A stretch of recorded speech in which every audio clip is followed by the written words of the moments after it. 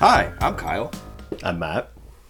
And I'm Trevor. And welcome to Catching Up on Cinema. If you aren't familiar with the program, Catching Up on Cinema is a film analysis podcast wherein we introduce each other to films, broaden our cinematic horizons, and catch up on our cinema. So it is the month of January 2020. 2021, that is. Caught myself there. And we are in the midst of our video game movie month. Last week we covered Christoph Gans's Silent Hill from 2006.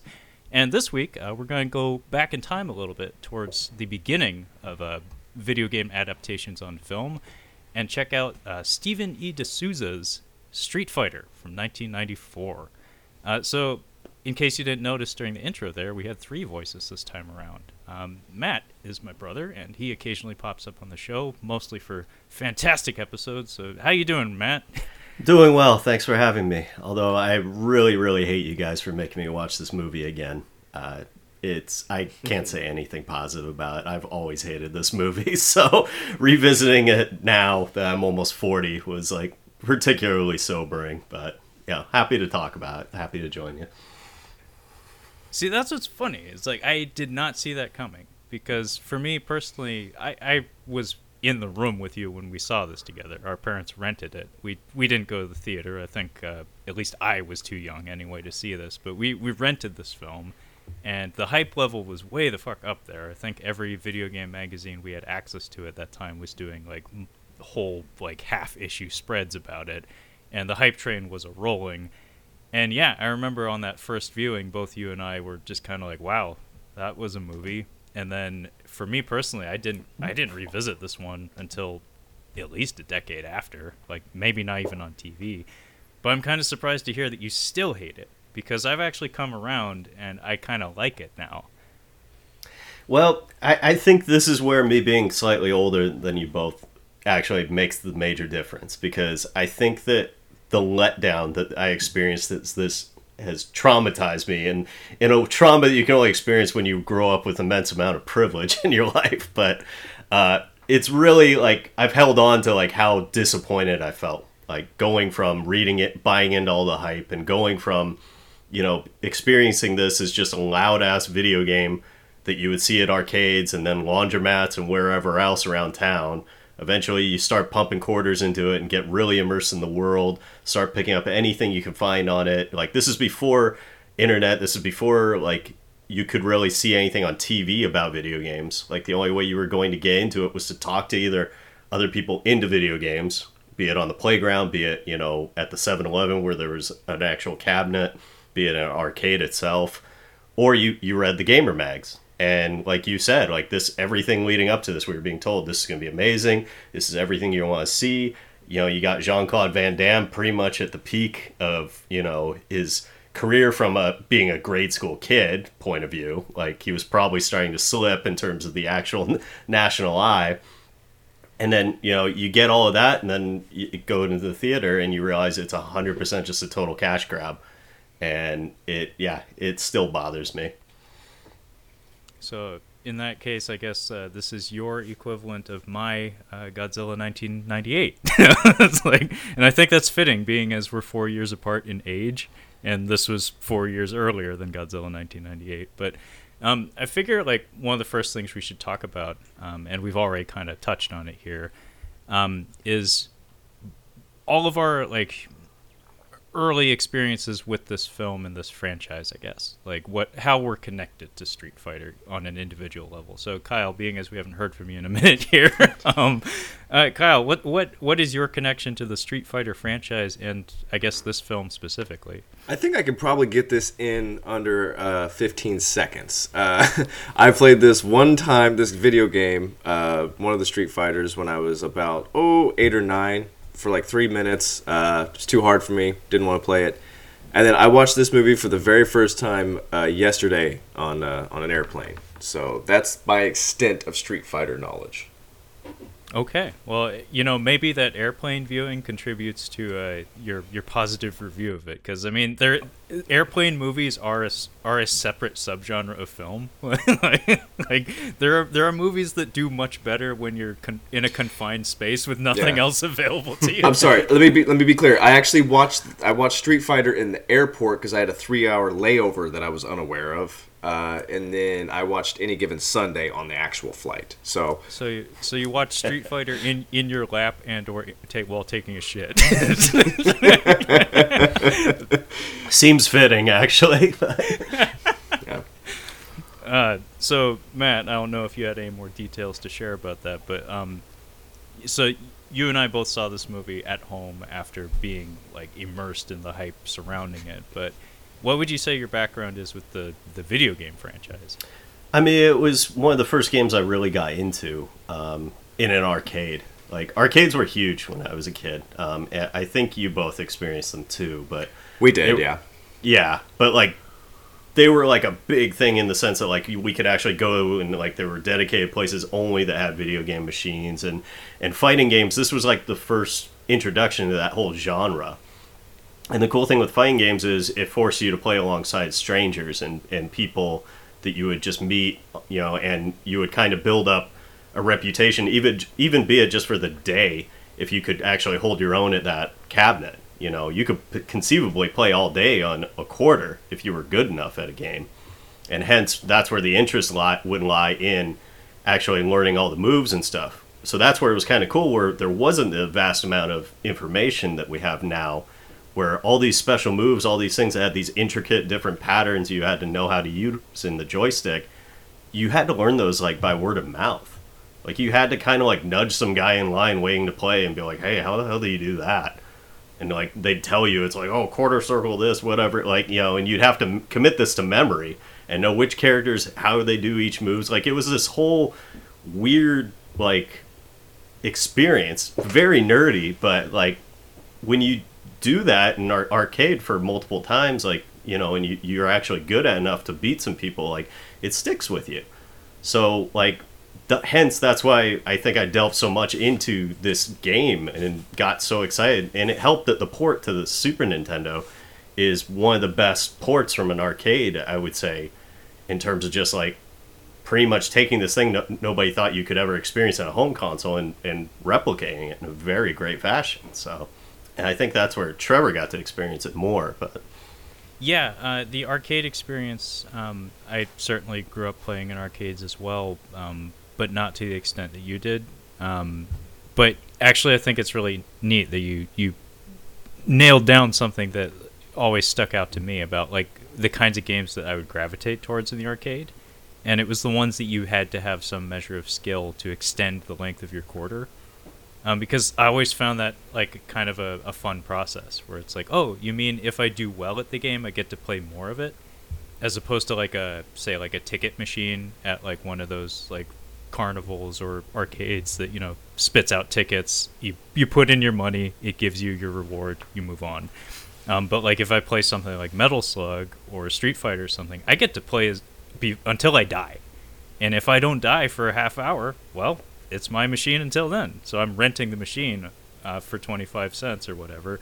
And it was a great incentive to develop skill. And especially at like a developmental age, like if you get that taste of like reward in the form of, defeating a stranger like at a game that you had to pay money to play, that does stick with you. And it does incentivize you to ply your craft and get better at it.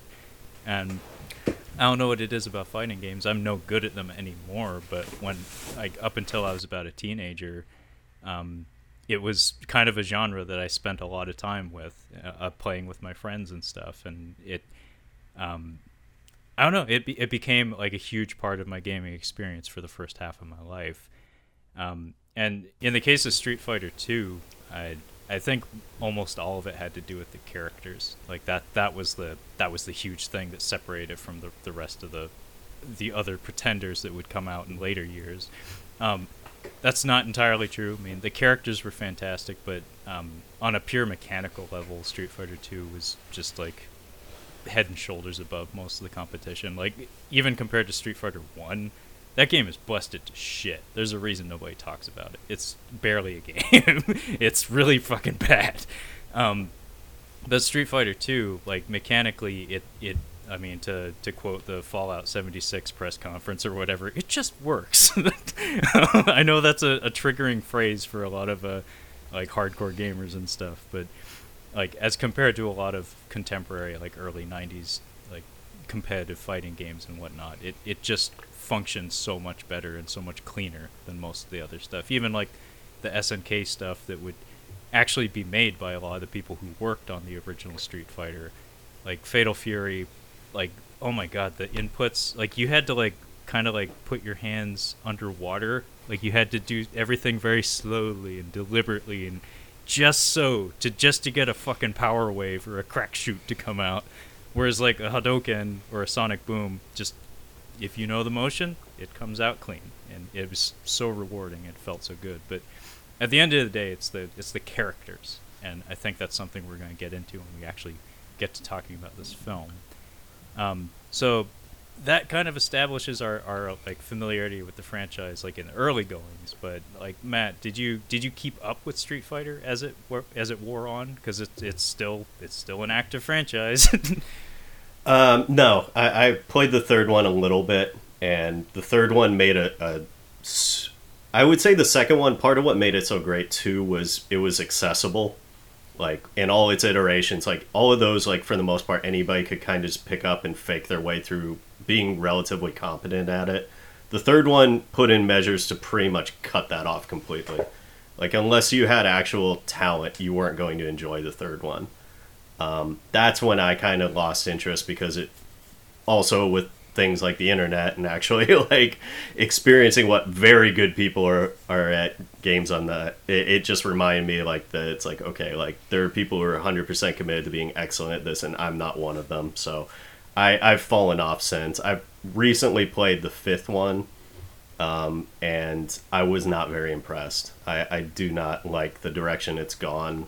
I get why it is, because, you know, now it's all about microtransactions and how you can get the most bang for your buck with, you know, a fighting game like that. So I'm not going to fault them, but no, I don't enjoy Street Fighter as much as I used to. Yeah, I think that's the story for both of us then, that fighting games were a lot more meaningful pre-internet, and then people started making tier lists and, you know, perfecting, like, frame perfect combos and, like, hitboxes and all that nonsense. As soon as the lingo became mainstream, and it is mainstream in most gaming circles now, like footsies. If I say footsies, I'm sure there's somebody who plays games that's listening to the show who knows exactly what I'm talking about.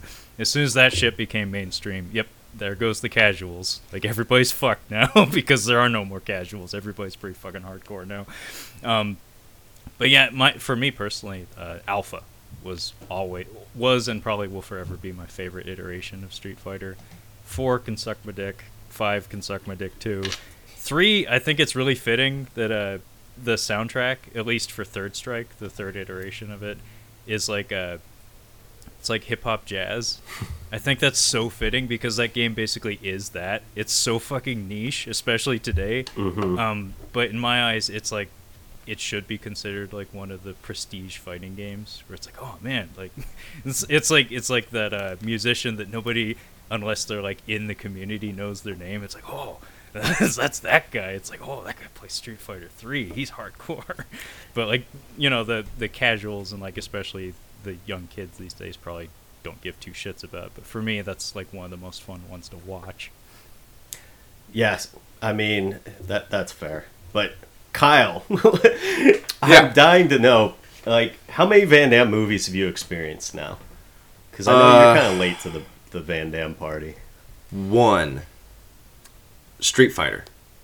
Really? Holy shit, dude. This was your introduction to Jean-Claude Van Damme. Yeah, so this might be a good segue. See, we were an Arnie household. It was all Arnold. Anything Arnold did, that's what we watched. I think I've seen maybe 2 Sylvester Stallone movies. That includes the 2008 Rambo. I haven't even seen. I saw the first Rambo and then that. I think that's the extent of my, like, Sylvester Stallone.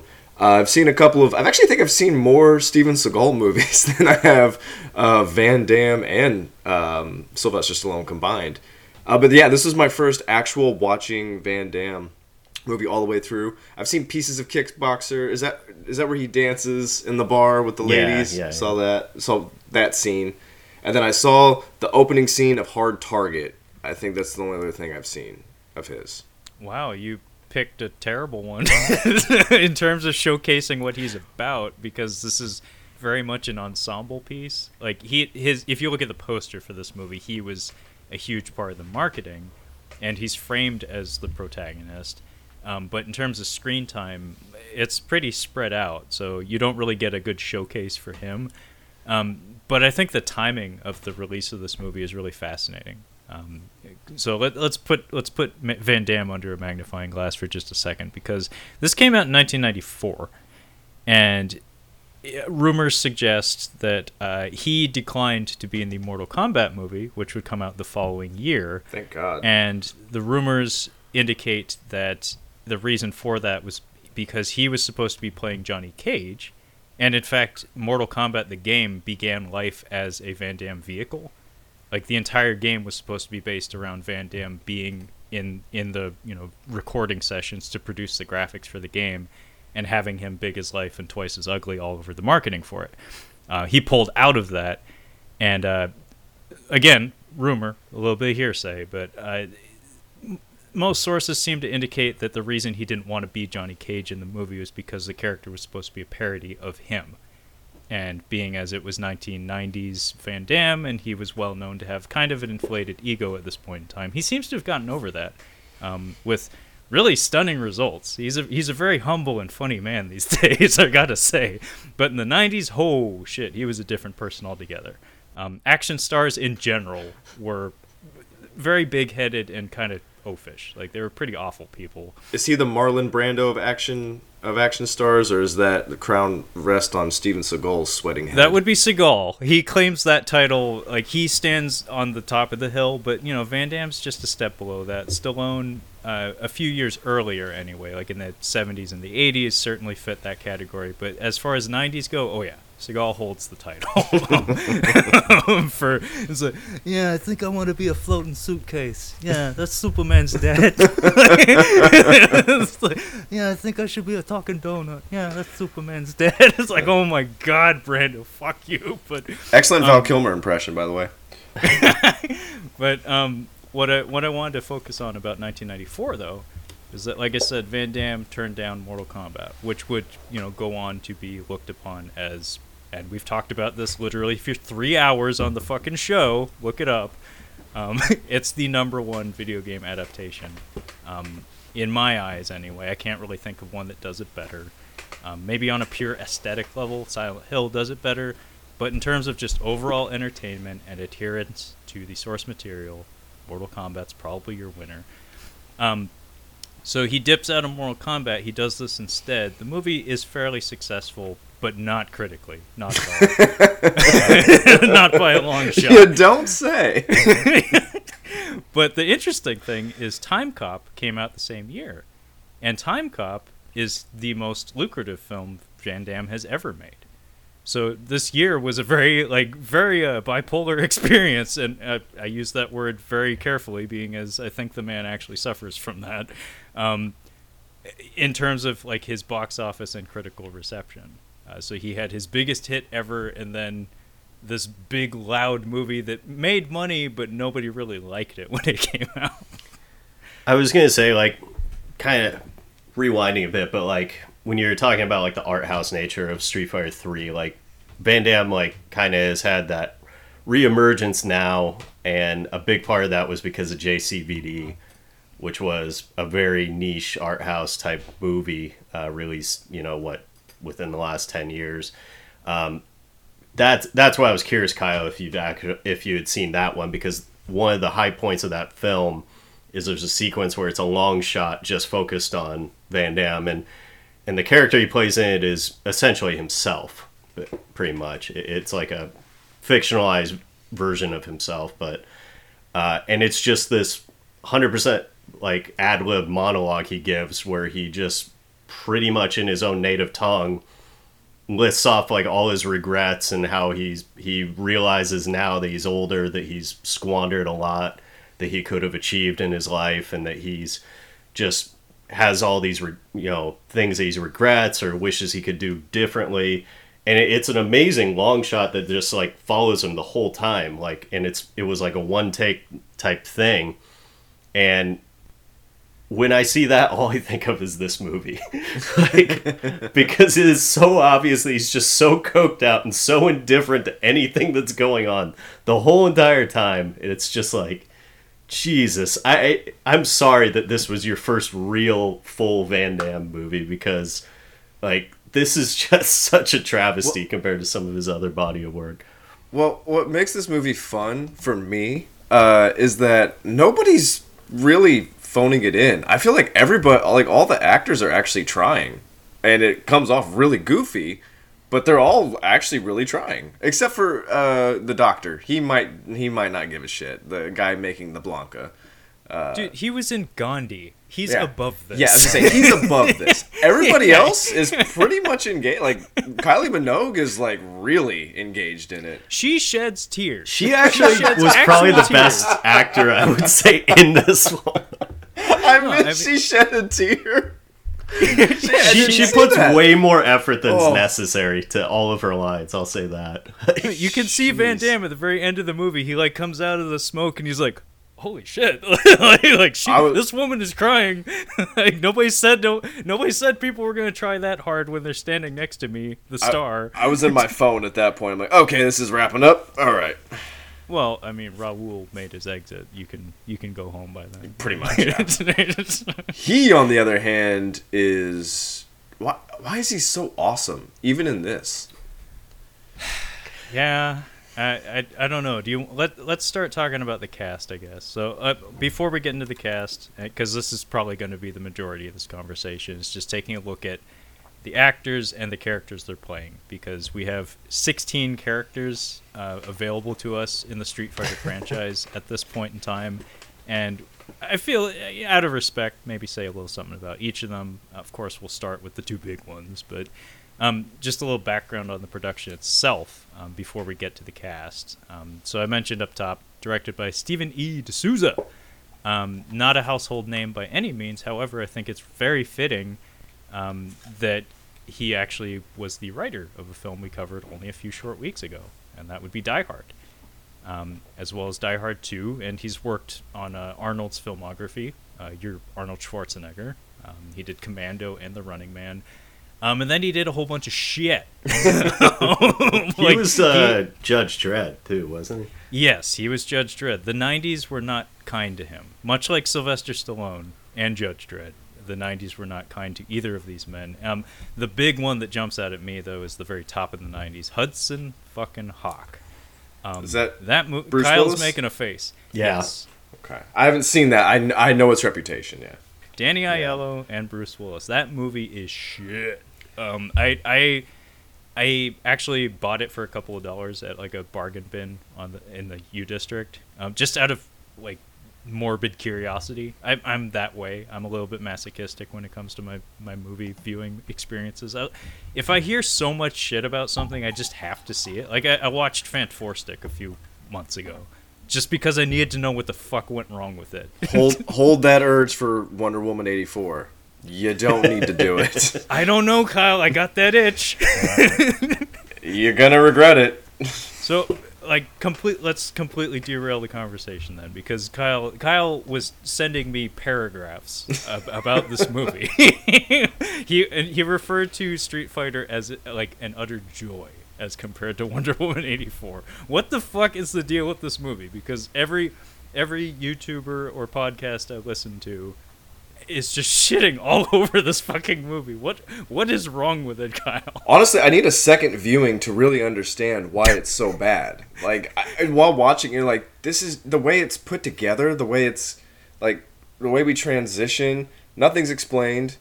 The plot is stupid. Just everything about it's bad. And I never realized that Gal Gadot is like an awful actress. You Because she came onto the screen in the first one, you're like, oh my gosh, she's dreamy. Like I'm just gonna watch this movie with her in it. Then you watch the second one after you've seen her before, you're like, oh, she's not good at all, and this movie's terrible. Yeah, I'd have to watch it again to pinpoint exactly what makes it awful, but it's just bad. I'm getting flashbacks of 8mm of Nicolas Cage running around yelling, I'm trying to understand! I'm just trying to understand. Yeah, plenty of people have commented on it, and you don't need to watch it. You can just... Folks at home, we're not going to be doing an episode on it. I just thought it was funny that, like, Kyle sent me a random text out of nowhere saying, like, Street Fighter is so much better than Wonder Woman 84. Yeah, considering the budget between the two of them, yikes. Yeah, for real. I think this was $35 million. Jesus, like no wonder it made. Well, it helps when you film in Thailand and Australia. Like I'll say that much. But rolling it back real quick to the director, the only thing I really wanted to say about the making of it was that it's actually kind of an amazing story. Capcom, the folks the Japanese company that produced the games in the Street Fighter series, they were in talks with a lot of American movie studios to make a Street Fighter film, and apparently nobody was making them happy. Like they talked to all the big names, all the big producers, all the big writers. Nobody could give them what they wanted. And this Mr. Steven E. D'Souza, apparently he knew the games from playing them with his son, and he was brought in by, I think it was some guy that produced the Doors music career. He was just brought in, and he was told, you have 24 hours to write a treatment. And he did it, and apparently it worked for the Capcom executives. And he was allowed to provide the script, but he also came back with like a counter argument saying like, hey, being as I got you this in like 24 hours, can I direct it as well? In fact, I think he said, I'm not going to do it unless you let me direct it. And they let him do it. And, it could have been a lot worse, say that much. But in terms of his like ups and downs, he's a very kind of like a hit and miss guy, but he does have some pretty big hits on his career though, that's for sure. But Matt, it looked like you had something you wanted to say there. Well, I was just gonna say, like, could we make the argument that Wonder Woman 84 and this movie exist for essentially the same purpose, like in that there's almost no soul to it? It's 100% just a production made to cash in on a popular figure, and you don't care about any contribution whatsoever to the lore or like how it's going to be ingrained. It's just, how do we maximize what we're profiting off of this thing that is in the public eye currently? I mean, you could say that, although I've heard some rumors about what went down with Wonder Woman 84. I mean, anytime you're looking at like a major superhero franchise property, like I call it housekeeping, where there's certain movies that exist purely to like reshuffle the board a little bit, like provide scaffolding for future products to come.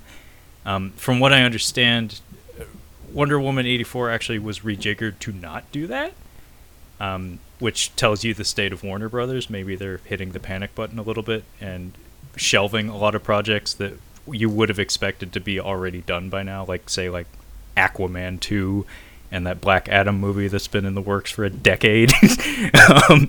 But I get what you mean, though. It's like franchise management, the movie, where Street Fighter, the movie, we'll certainly get into this at some point. Like, you can tell that the idea was we're going to break into the American market, not just through video games. We're going to create a new type of Street Fighter media franchise that has like all sorts of cross-promotional opportunities for us in the form of like toys and merchandise and stuff like that, stuff that can like line the shelves of American stores and whatnot, and as evidenced by putting the American character as portrayed by a Belgian front and center on the poster, as opposed to the characters that are generally thought of as the protagonists of the whole series, like even up to Street Fighter V. It's like but anyway, we should probably get to the characters, because I don't have a whole lot more to say about the director. He seems competent. I did listen to the commentary for this, although it's very disappointing because he recorded it, I think he said like 5 or 6 months after the movie was completed and released, which is not when you want to do a commentary because you're still kind of in promotional mode. You can't talk shit about your baby when it's a baby. Like, you got to see the baby. Like, there's no ugly babies. You can't do that. But like, if you record a commentary, say like years after the fact, like say Conan the Barbarian, then you get some really fun stories where it's like, wow, both of these people are super far removed from the production and they can talk candidly about it. But this guy was obviously still kind of like in the mode where I better not talk shit, otherwise Capcom will drop the hammer or whatever. So it was filled with some fun anecdotes, but not a whole lot of like deep insight. And for what it's worth, he doesn't once mention Van Damme being difficult on the set or having a serious coke problem, which should have been like every minute of that commentary, truthfully speaking. But like I said, he recorded it a few months after they finished it. So I guess let's start with the big man. Like, anybody have anything in particular they want to single out about Van Damme as Colonel William Guile? That's actually something I want to get into, because I think it's very interesting that a lot of the cast of Street Fighter, the games, they're like Cher or Madonna or Leon, aka Madonna's boyfriend who was popular in the 90s. Cool Runnings, Kyle. Derice from Cool Runnings. Kyle doesn't know what I'm talking about. Okay. Nah, you lost me. Anyway, a lot of the characters in Street Fighter don't have surnames. It's just like Blanca. That's it. There's no last name. It's just Blanca. But in this movie, there's a handful of characters that are given first and last names, and as far as I understand, that did not extend beyond this film. Like Guile, as far as I know, he's always been Major Guile, but in this, he's Colonel William Guile. Got a promotion. Oh, Bill Guile. Okay. that has no ring to it whatsoever, but thanks. But what did you all think of Van Damme as Guile? I hated that he had red hair. I hated that it was obviously a Belgian playing, supposedly the most American person of all time, based on the character Guile. I hated the fact that Guile himself in the arcades, like, is kind of he's probably the least amount of effort was put forth to conceiving that character. Like, they literally just slapped an American flag on the guy's bicep and were like, that's all you need to know about him. And that's pretty much how he's existed in that universe, minus a small little backstory about his co-pilot or buddy, Charlie. But Carlos? But yeah, Carlos in this one.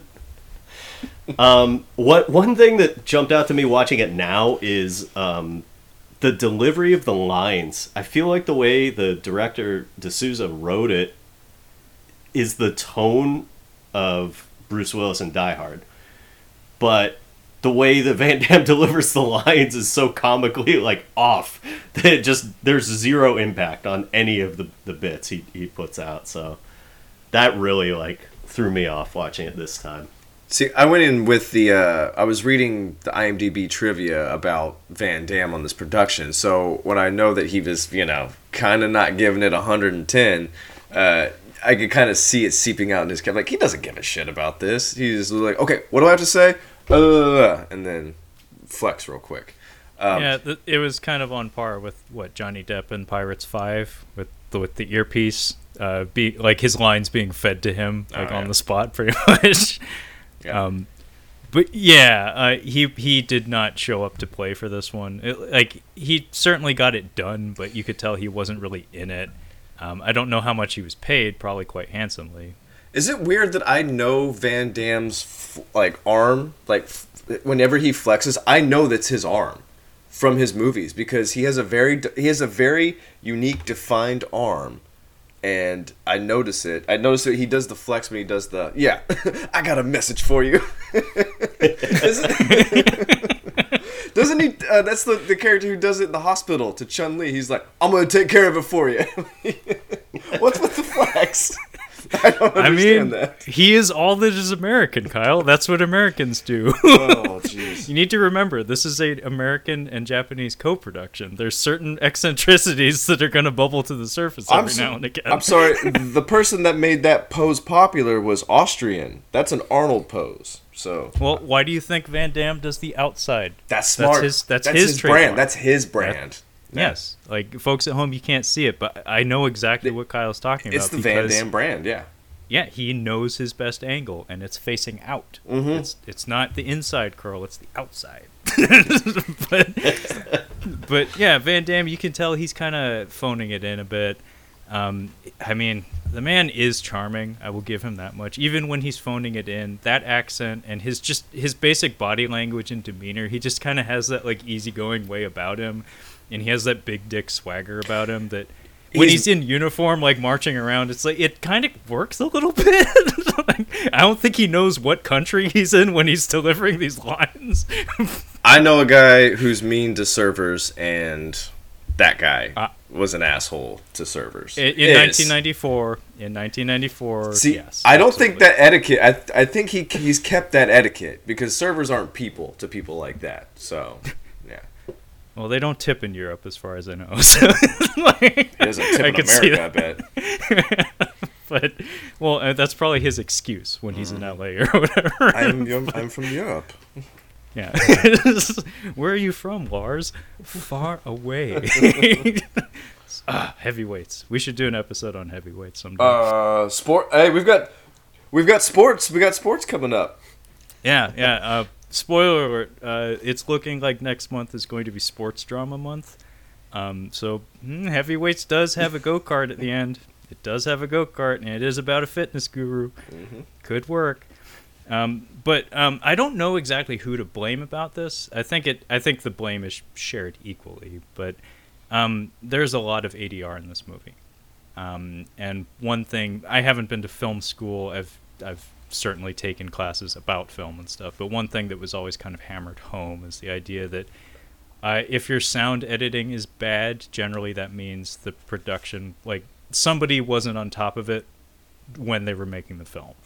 And I mean, case in point, on Deadly Ground, the sole directorial effort as created by one Steven Seagal is riddled with ADR. I can't even watch Weekend at Bernie's anymore. I've tried to go back and watch Weekend at Bernie's. I can't even sit through it. Yeah, it's just disembodied voices coming in from in and out of the frame. You don't know whose voice is connected to whom. It gives you flashbacks of the Ninja Turtles where, hey, why is Donatello's voice coming out of Leonardo's face? Like, don't worry about all that kind of shit. Yeah, don't worry about that. Move on. But in this case, like, I noticed Van Damme, seemingly almost every line he has is ADR'd. And that says to me maybe he was slurring his speech, or maybe, like you said, he wasn't doing great with his dialogue, or maybe they just fucked up with the boom mic that day. But I want to say that it's both the director and his fault. But in his case, actually, I think it's fitting that you brought up Gal Gadot.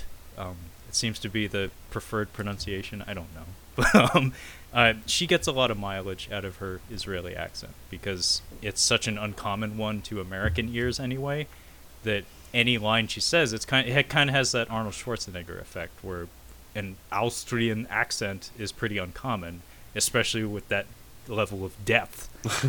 So everything he says, he makes his own, no matter how absurd. Put that cookie down! Like, yes, he can say something stupid like that, and you only hear him saying it. And same with her, where it's like every line she has, it has a little bit of like exoticism to it, that it spices it up a bit. It makes it feel like acting, when in actuality it's just not great English. And in Van Damme's case, yes, his Belgian accent does actually help a little bit with adding a little bit of flair to some of his dialogue. And, you know, one thing I will say about this movie in general is that it is directed by a writer, and it's surprisingly witty at times. Like, it's a very dialogue-heavy movie, and the dialogue is not terrible most of the time, especially in regards to Raul Julia and a.k.a. M. Bison's lines. Like, he gets a lot of good speeches, and when you have that man at your disposal, you give him speeches. A little too, like, he's actually, like, his lines, the way he's playing it, it's right for the movie, but some of his lines don't really fit into the movie. Two in particular. Also, he's about to rape Chun-Li, by the way. That's about to happen. Why is that? They could have just had her in the chambers. They didn't need to have him changing into... I didn't know he was going to put on a robe, but when he went behind the thing, I'm like, oh, please tell me he's going to put on a robe. He put on a robe. That sequence, I agree, was very, like, disturbing for so many reasons. Yeah. And it really upsets me, too, because actually I think, to Trevor's point, like, one of the best line deliveries was when he gives that small little speech to Chun-Li about her father's death, and just that, like, that's a very chilling, like, delivery of a pretty heinous, comment, but with the absurdity of him also wearing a robe, and clearly, like, then he dims the lights and plays the jazz music and everything. It's just like, it's wrong. That's something a crooked general says in a Cambodian war film. Like, that's not Street Fighter. Yeah. It's a fantastic line, delivered quite ably by a fantastic actor. The line is, like, for you, the day Bison graced your village was the most important day of your life. And then, long pause, for me it was Tuesday. Yeah.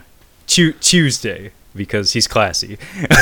Tuesday, yes. I was going to say, though, like, it's real sad, because you can tell in certain sequences that he's clearly just trying to get through it. It does kind of feel, and I have no way to prove it one way or another, but it does kind of give me the sense that it was like that movie you sign up to do because you're trying to stack as many chips for your family before you pass on, and this one, you can just kind of bang it, knock it out of the park and be done. Like, so, like, there seems to be, like, certain sequences where he almost, like, flips the switch, where, like, he was taking it very seriously like he would an actor, and then just kind of realized at a certain point, like, this is a shit show. Like, I'm just going to be as over the top as possible, because clearly that's all they're looking for, and you're going to get full-on Gomez Addams, like, times 10, which I love. Yeah, I was saying, I read that he wanted to do, like, a more Shakespearean take on it. He's like, this is a video game movie. I'm just gonna go Shakespeare on it. I think Matt's right. Unfortunately, there are several scenes in this movie where, try as he might, fantastic actor that he is, you can tell the man had cancer at the time. He wasn't up to the task. And in particular, actually, the one that comes to mind the most is that confrontation with Chun-Li, where he seems a little drawn back. It's not that, like, his interpretation of the material is incorrect. It's like, I just don't think he had the energy for it. And he seems a little withdrawn and just not all there. He sticks the landing, though, with that crazy fucking skull face at the end. It's like, Yeah. So there's a moment where she beats the shit out of him for a few minutes, or at least his stunt double, because good God, I would not want to be the guy who Accidentally kicks him in the stomach, yeah. Yeah, accidentally kills Raul Julia on the set. Oh, fuck, God. Like, on the set of Street Fighter, Ming-Na Wen kills Raul Julia on accident. Nobody touch him! Yeah. He, like, escapes to this chamber, and it's very James Bond-like. And in fact, this whole movie is actually very, like, old-school James Bond-like. Like Sean Connery era James Bond, like, complete with, like, hollowed out volcano lair kind of situation. But he goes into behind this, like, a sealed chamber, and he gasses everybody, and E. Honda has to tell everybody, it's gas! It's like, no fucking shit, I can see it! But they do that weird cut to him where they, like, superimpose the skull on the wall on top of his face, and I think the director just told him, make a crazy face, Raul, and he was like, it's so fucking weird. But yeah, like, when he is on in this movie, holy shit, like, Gomez Addams dialed up to 11 is pretty accurate, because I don't know, I haven't actually done a deep dive on his filmography, unfortunately, but he's just one of those guys that with two performances, or three rather, two Addams Family films and this, I fell in love with the guy, and forevermore will just love his contribution to my childhood. But between all those roles, there seems to be, like, this, like, self-awareness that's really fun about how he interprets the material. Because what makes Gomez so fun is he's, like, so braggadocious and over the top, but he's a fucking idiot. And Dan Hedaya like knows it, but he's like still intimidated by the guy somehow. And it's the same with M. Bison, where actually I kind of like some of the scenes he has with Miguel Nunez. Like, they kind of play off of each other pretty well. Like, they have good timing together. And, like, there's a couple of instances that come to mind. One of which is, like, the big speech he has where he's showing off his Bisonopolis sculpt. Like, it's like an architecture sculpture of what's to become of Southeast Asia. And we cut to Zangief and DJ, Miguel Nunez, and just the looks on the two of their faces where Miguel Nunez is just like, I just want to go home. Like, this is stupid. I want to go home. And Zangief is like, that was beautiful. It's like the interplay between them is really fun, where you have his two appendages, where he has his one loyal subject, like fiercely loyal, like 100% committed, and then the guy who's just there to, for the paycheck. And it has a fun dynamic to it. But I want to zero in on that speech because I don't know if you guys caught this or are aware of it at all, but I haven't seen anything comparing the two, but it brings to mind the Ed Wood movie Bride of the Monster. And Kyle, you might know this through the movie Ed Wood. It's Bela Lugosi has a speech. And it's, home, I have no home. The jungle is my home. And he goes on to say, like, I will create a race of atomic supermen that will conquer the world. And the building of the music and the passion behind the shit material, it's so similar that I want to say somebody had to know that they were like doing the same thing again, and it worked so well for me.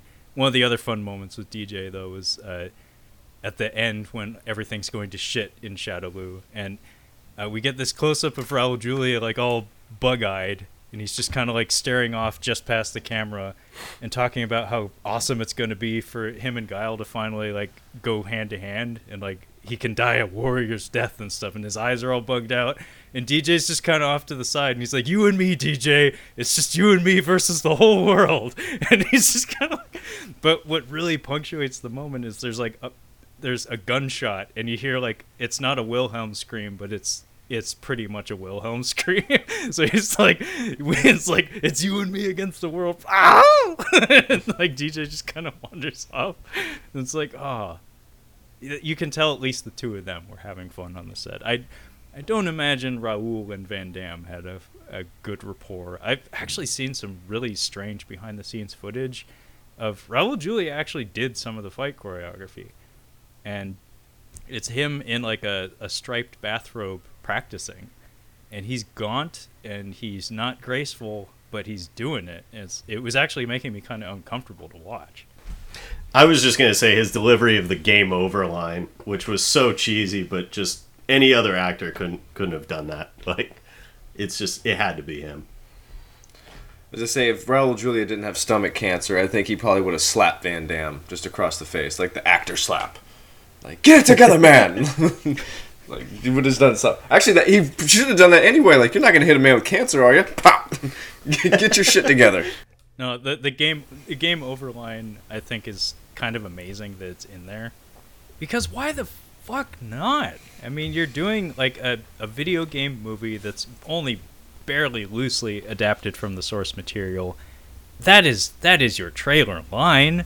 Like, and if you have Raul Julia's pipes behind it, my God, yes. It's like I always say about Willem Dafoe and Spider-Man. We'll meet again, Spider-Man. Like, if I was the Green Goblin on that movie, I don't care if it was in the script or not. I would poke the director and say, "Can I say that?" So, did you like? I don't know if we talked about this on Mortal Kombat, but where where it's like reptile, where like they'll have like the voiceover there, or like where Shang Tsung says "flawless victory." Did you like those? Did you like that? Oh yeah. Okay. Yeah. And in the promotion for Street Fighter, we got the dulcet tones of Don De La Fontaine. I don't think he said "in a world," but In he a did world. he did That yeah guy? he did the narration for the trailers, and they did like the titles throwing themselves in your fucking face like Sagat.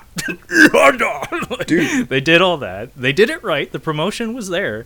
It's debatable if the movie, is there, but in retrospect, I think it's an okay movie. But certainly, 1994, Trevor thought it was trash and didn't revisit it for at least a decade. But I think it's so awesome that Raul Julia's last lines on film are like, you can't do better than that.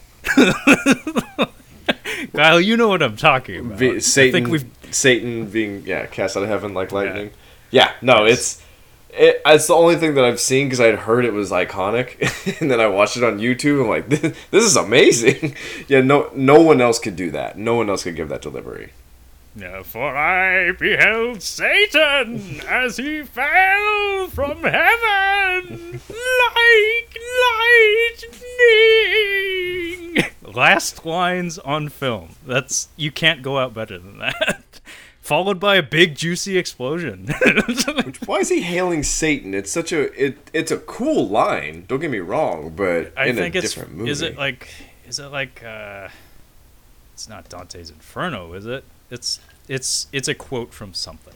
Maybe. I could be wrong on that. I'm probably wrong. Are you sure that it's not like Hans Gruber for Alexander wept for there were no other worlds to conquer? I'm like, that's not from a book or anything. He just said that.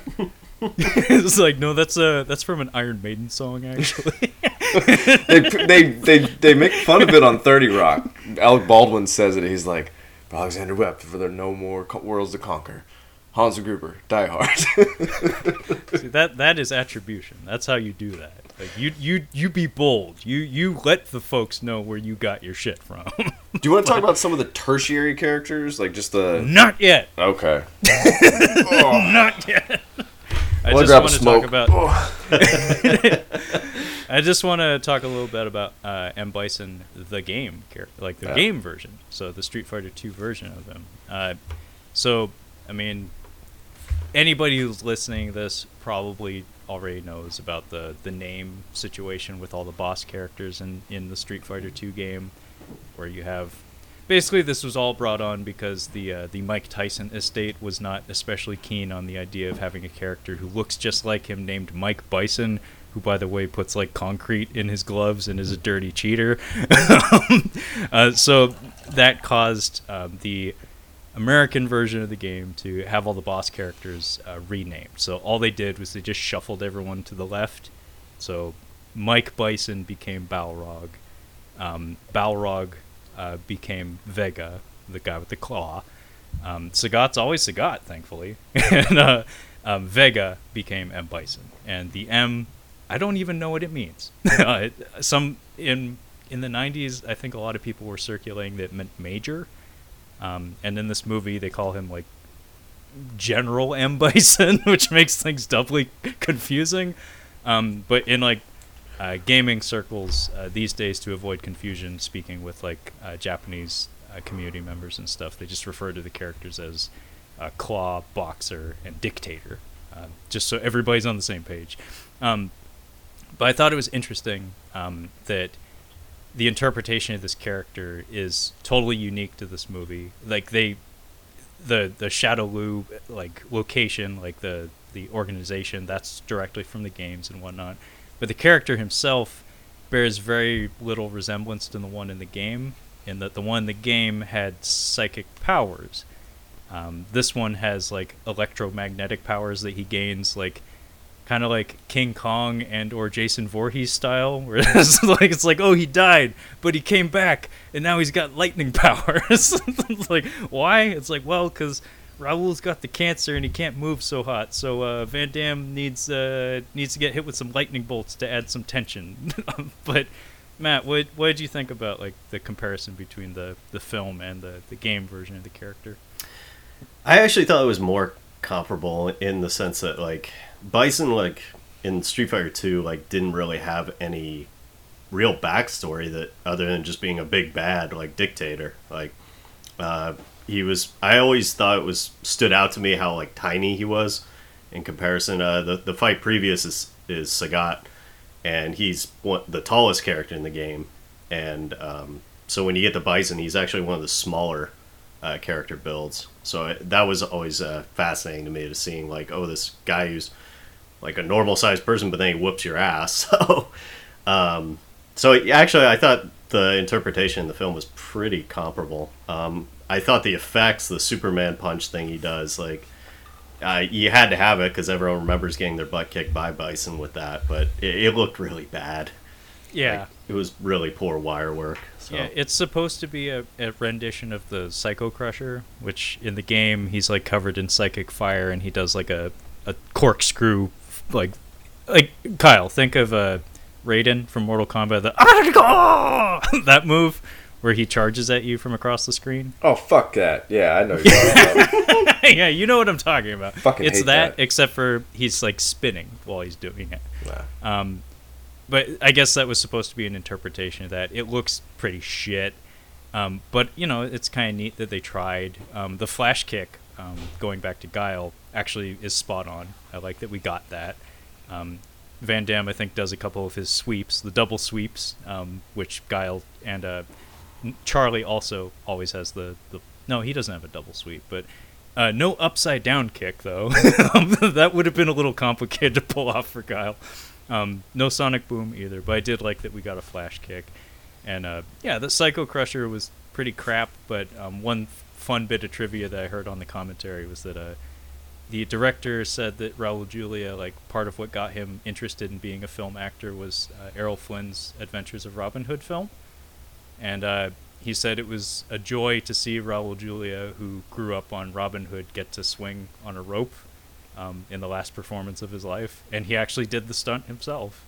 And it's kind of cool. Like, I don't know if he asked to do that himself, but it's like, yeah, that's kind of cool. That, you know, the thing that inspired you to get into filmmaking in the first place, you get to do one of the most iconic swashbuckling stunts you could ever think of. But anyway, I don't know if I have any more to say about Raul. There's always, of course, more to say about him. But Kyle, you a long time ago, you had mentioned you wanted to get to some of the other tertiary characters. Which one do you want to start with? Is it Zangief? Is he the big dude? Yes. Okay. So I like this dude, and I almost, it took me a second, but I recognized him. He's one of those actors that kind of pops up in things that you don't know his name, but you're just like, oh, it's that guy. He's in Any Given Sunday. When I figured out who it was, I'm like, oh, that's the dude from Any Given Sunday. I'm like, oh, I've got to download that. That's what made me watch it. That's what made me watch Any Given Sunday on the plane. It's because I recognized him. But I had to point him out because he's actually funny, and he's fucking menacing. Like, he is enormous. Yeah, I think he's legit 6'5", and in Any Given Sunday, yeah, he's kind of terrifying. Yeah. Like, he has the Legion of Doom face paint. Yeah. And I think he's the one with the pet gator. Yeah, he does the caiman. He does the alligator in there. Yeah, he seems, unfortunately, pretty true to life, as far as I understand. He, I think he does maybe some voice acting or something. I'm not sure. He got into some hot water talking shit about some dude who passed away. But I guess there were... I've heard about that. It's Gunnar Hansen. So he took on for the more recent Texas Chainsaw Massacre films. Yes. Like, he was Leatherface in some of the more recent ones. And I guess, yeah, he had some sort of tiff with Gunnar Hansen at conventions or something. Mm-hmm. And he posted a catty Twitter comment when Gunnar Hansen died, and the fan base responded. So... stay off Twitter. That's the lesson of that story. Did you see what happened to Ari Shaffir after Kobe Bryant passed away? Yeah, I did. Stay off Twitter. That's the lesson. You don't need to get it out there. The world doesn't need to know. Just hey, Zangief, shut up. Shut up. But this fella's name, for anyone who's interested, and I'm probably going to butcher this, Polish. is Andrew Bryniarski. He's a ski. He's a ski. Yeah, he has wonderful physical presence. He actually kind of nails the Rocky and Bullwinkle Russian accent. Mm-hmm. It's not a good Russian accent, but it's cartoony in the right way. It's what I'm looking for in a Russian accent. Exactly. Yes. And he was actually one of the bigger takeaways from when I initially saw this movie as a child. Man's got presence. Yeah. I thought he was legit funny. Almost every line he has is kind of priceless. He has the best lines, and actually, it's impressive for a character who only has about like 4 lines in the whole movie that he is able to actually have a redemption story that they managed to cobble together in like 10 seconds, but it works. Like, you don't hate him throughout the movie, despite the fact that he's clearly like the number 2 big bad. Yeah, he does have a fun arc where he's so dumb that he can't be evil because he's so dumb. Yeah. I mean, I'm sure he's done all sorts of horrible shit, but we didn't see any of that. It's what we get in the film. He does have a fun arc where he only becomes aware that he's even working for the bad guys, like at the very end, because again, so dumb, didn't realize. Maybe if he'd gotten like a Kano stomach kick on Chun-Li, we would have disliked him a bit more. Like if you'd seen him actually do something, but yeah. I feel like originally he might have been the torturer, and that they just slapped that guy in there because they realized that you can't take a major figure and make him a sadistic like maniac. Because even like Bison is, like, aside from the opening where he's snapping guys' necks, if you actually remove that sequence, like, it's kind of hard to really hate him throughout the movie. Like, even though he's doing horrible things, it's like, in the sequence you describe with Chun-Li is even more heinous, but it's like, it almost feels like they had to, like, kind of couple these things together in order to make it so it's like, okay, like, we need to make it clear that this guy's not terrible. This guy is, though. Like, you really need to hate him.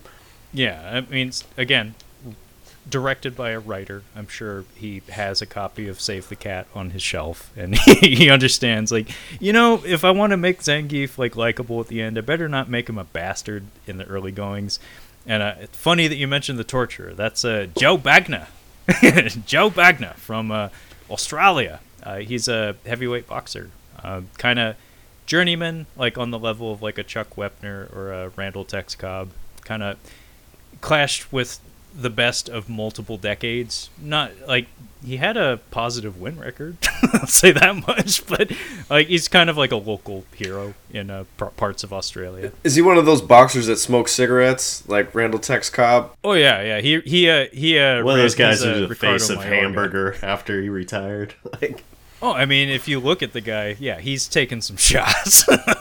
Seems to have a good attitude about things, though. But I just thought it was funny. That's like, that is Joe Bugner. Like, what's he doing here? Oh, wait, it's an Australian production, so we need a big dude that knows how to fall down because apparently they forgot the crash pads that day. But yeah, Zangief, so many good lines. Like even the thing with the thumbs up, the thumb to the side, that I smiled at that. Where Van Damme sees it, and like everyone else just kind of ignores it. They're like, okay, he's an idiot, but I'll just keep walking. But Van Damme's like, you know, this is an opportunity for healing. And he turns his thumb up, right side up. And then, of course, you got paid?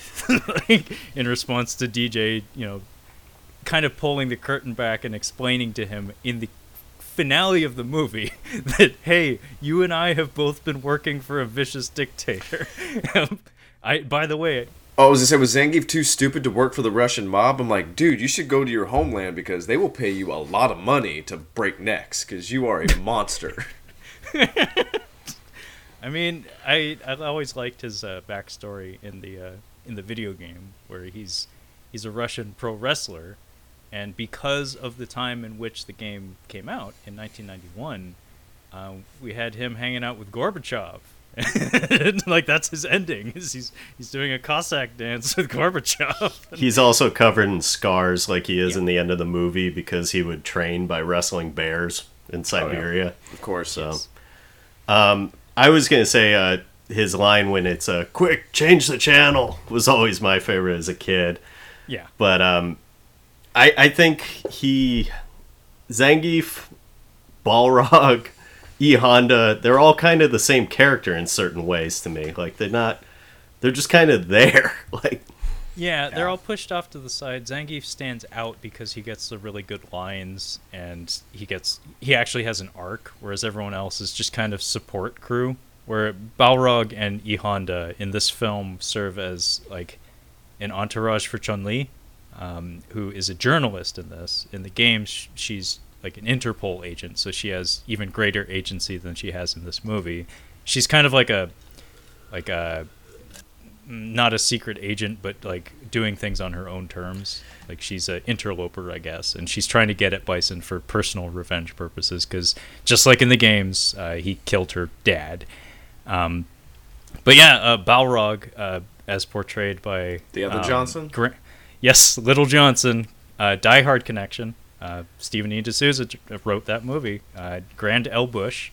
Yeah, he's just kind of there. And I think it's really funny that he's playing this role. He's like a hero character, whereas in the games he's always been a heel. Like he's always been like one of the prominent heels. But in this one, it's like, oh, what else do we? What do we do with him? It's like, well, he can be like the cameraman for Chun-Li. It's more. I think it's Chun-Li's movie. Honestly, like it's supposed to be Guile's movie, but honestly, I think the focus is more on her, and she does a lot more. It's an interesting situation. So we have Ming-Na Wen playing Chun-Li. I think it's kind of neat. I think her career is starting to like have a resurgence in recent years. Mulan. She's in there. Mm-hmm. I think she did. I think she did voice acting for the Disney one, and then I think she might be in the live action one as well. I mean, I wouldn't be surprised if she was in the live action one, but I think it's funny that both her and Byron Mann both like took to voice acting like ducks to water. Like but yeah, in terms of like character storylines and whatnot, yeah, she has probably the most personal motivation and has the most personal reason for trying to get at M. Bison. But you can tell like there's some machinations going on behind the scenes where they really weren't ready to do that.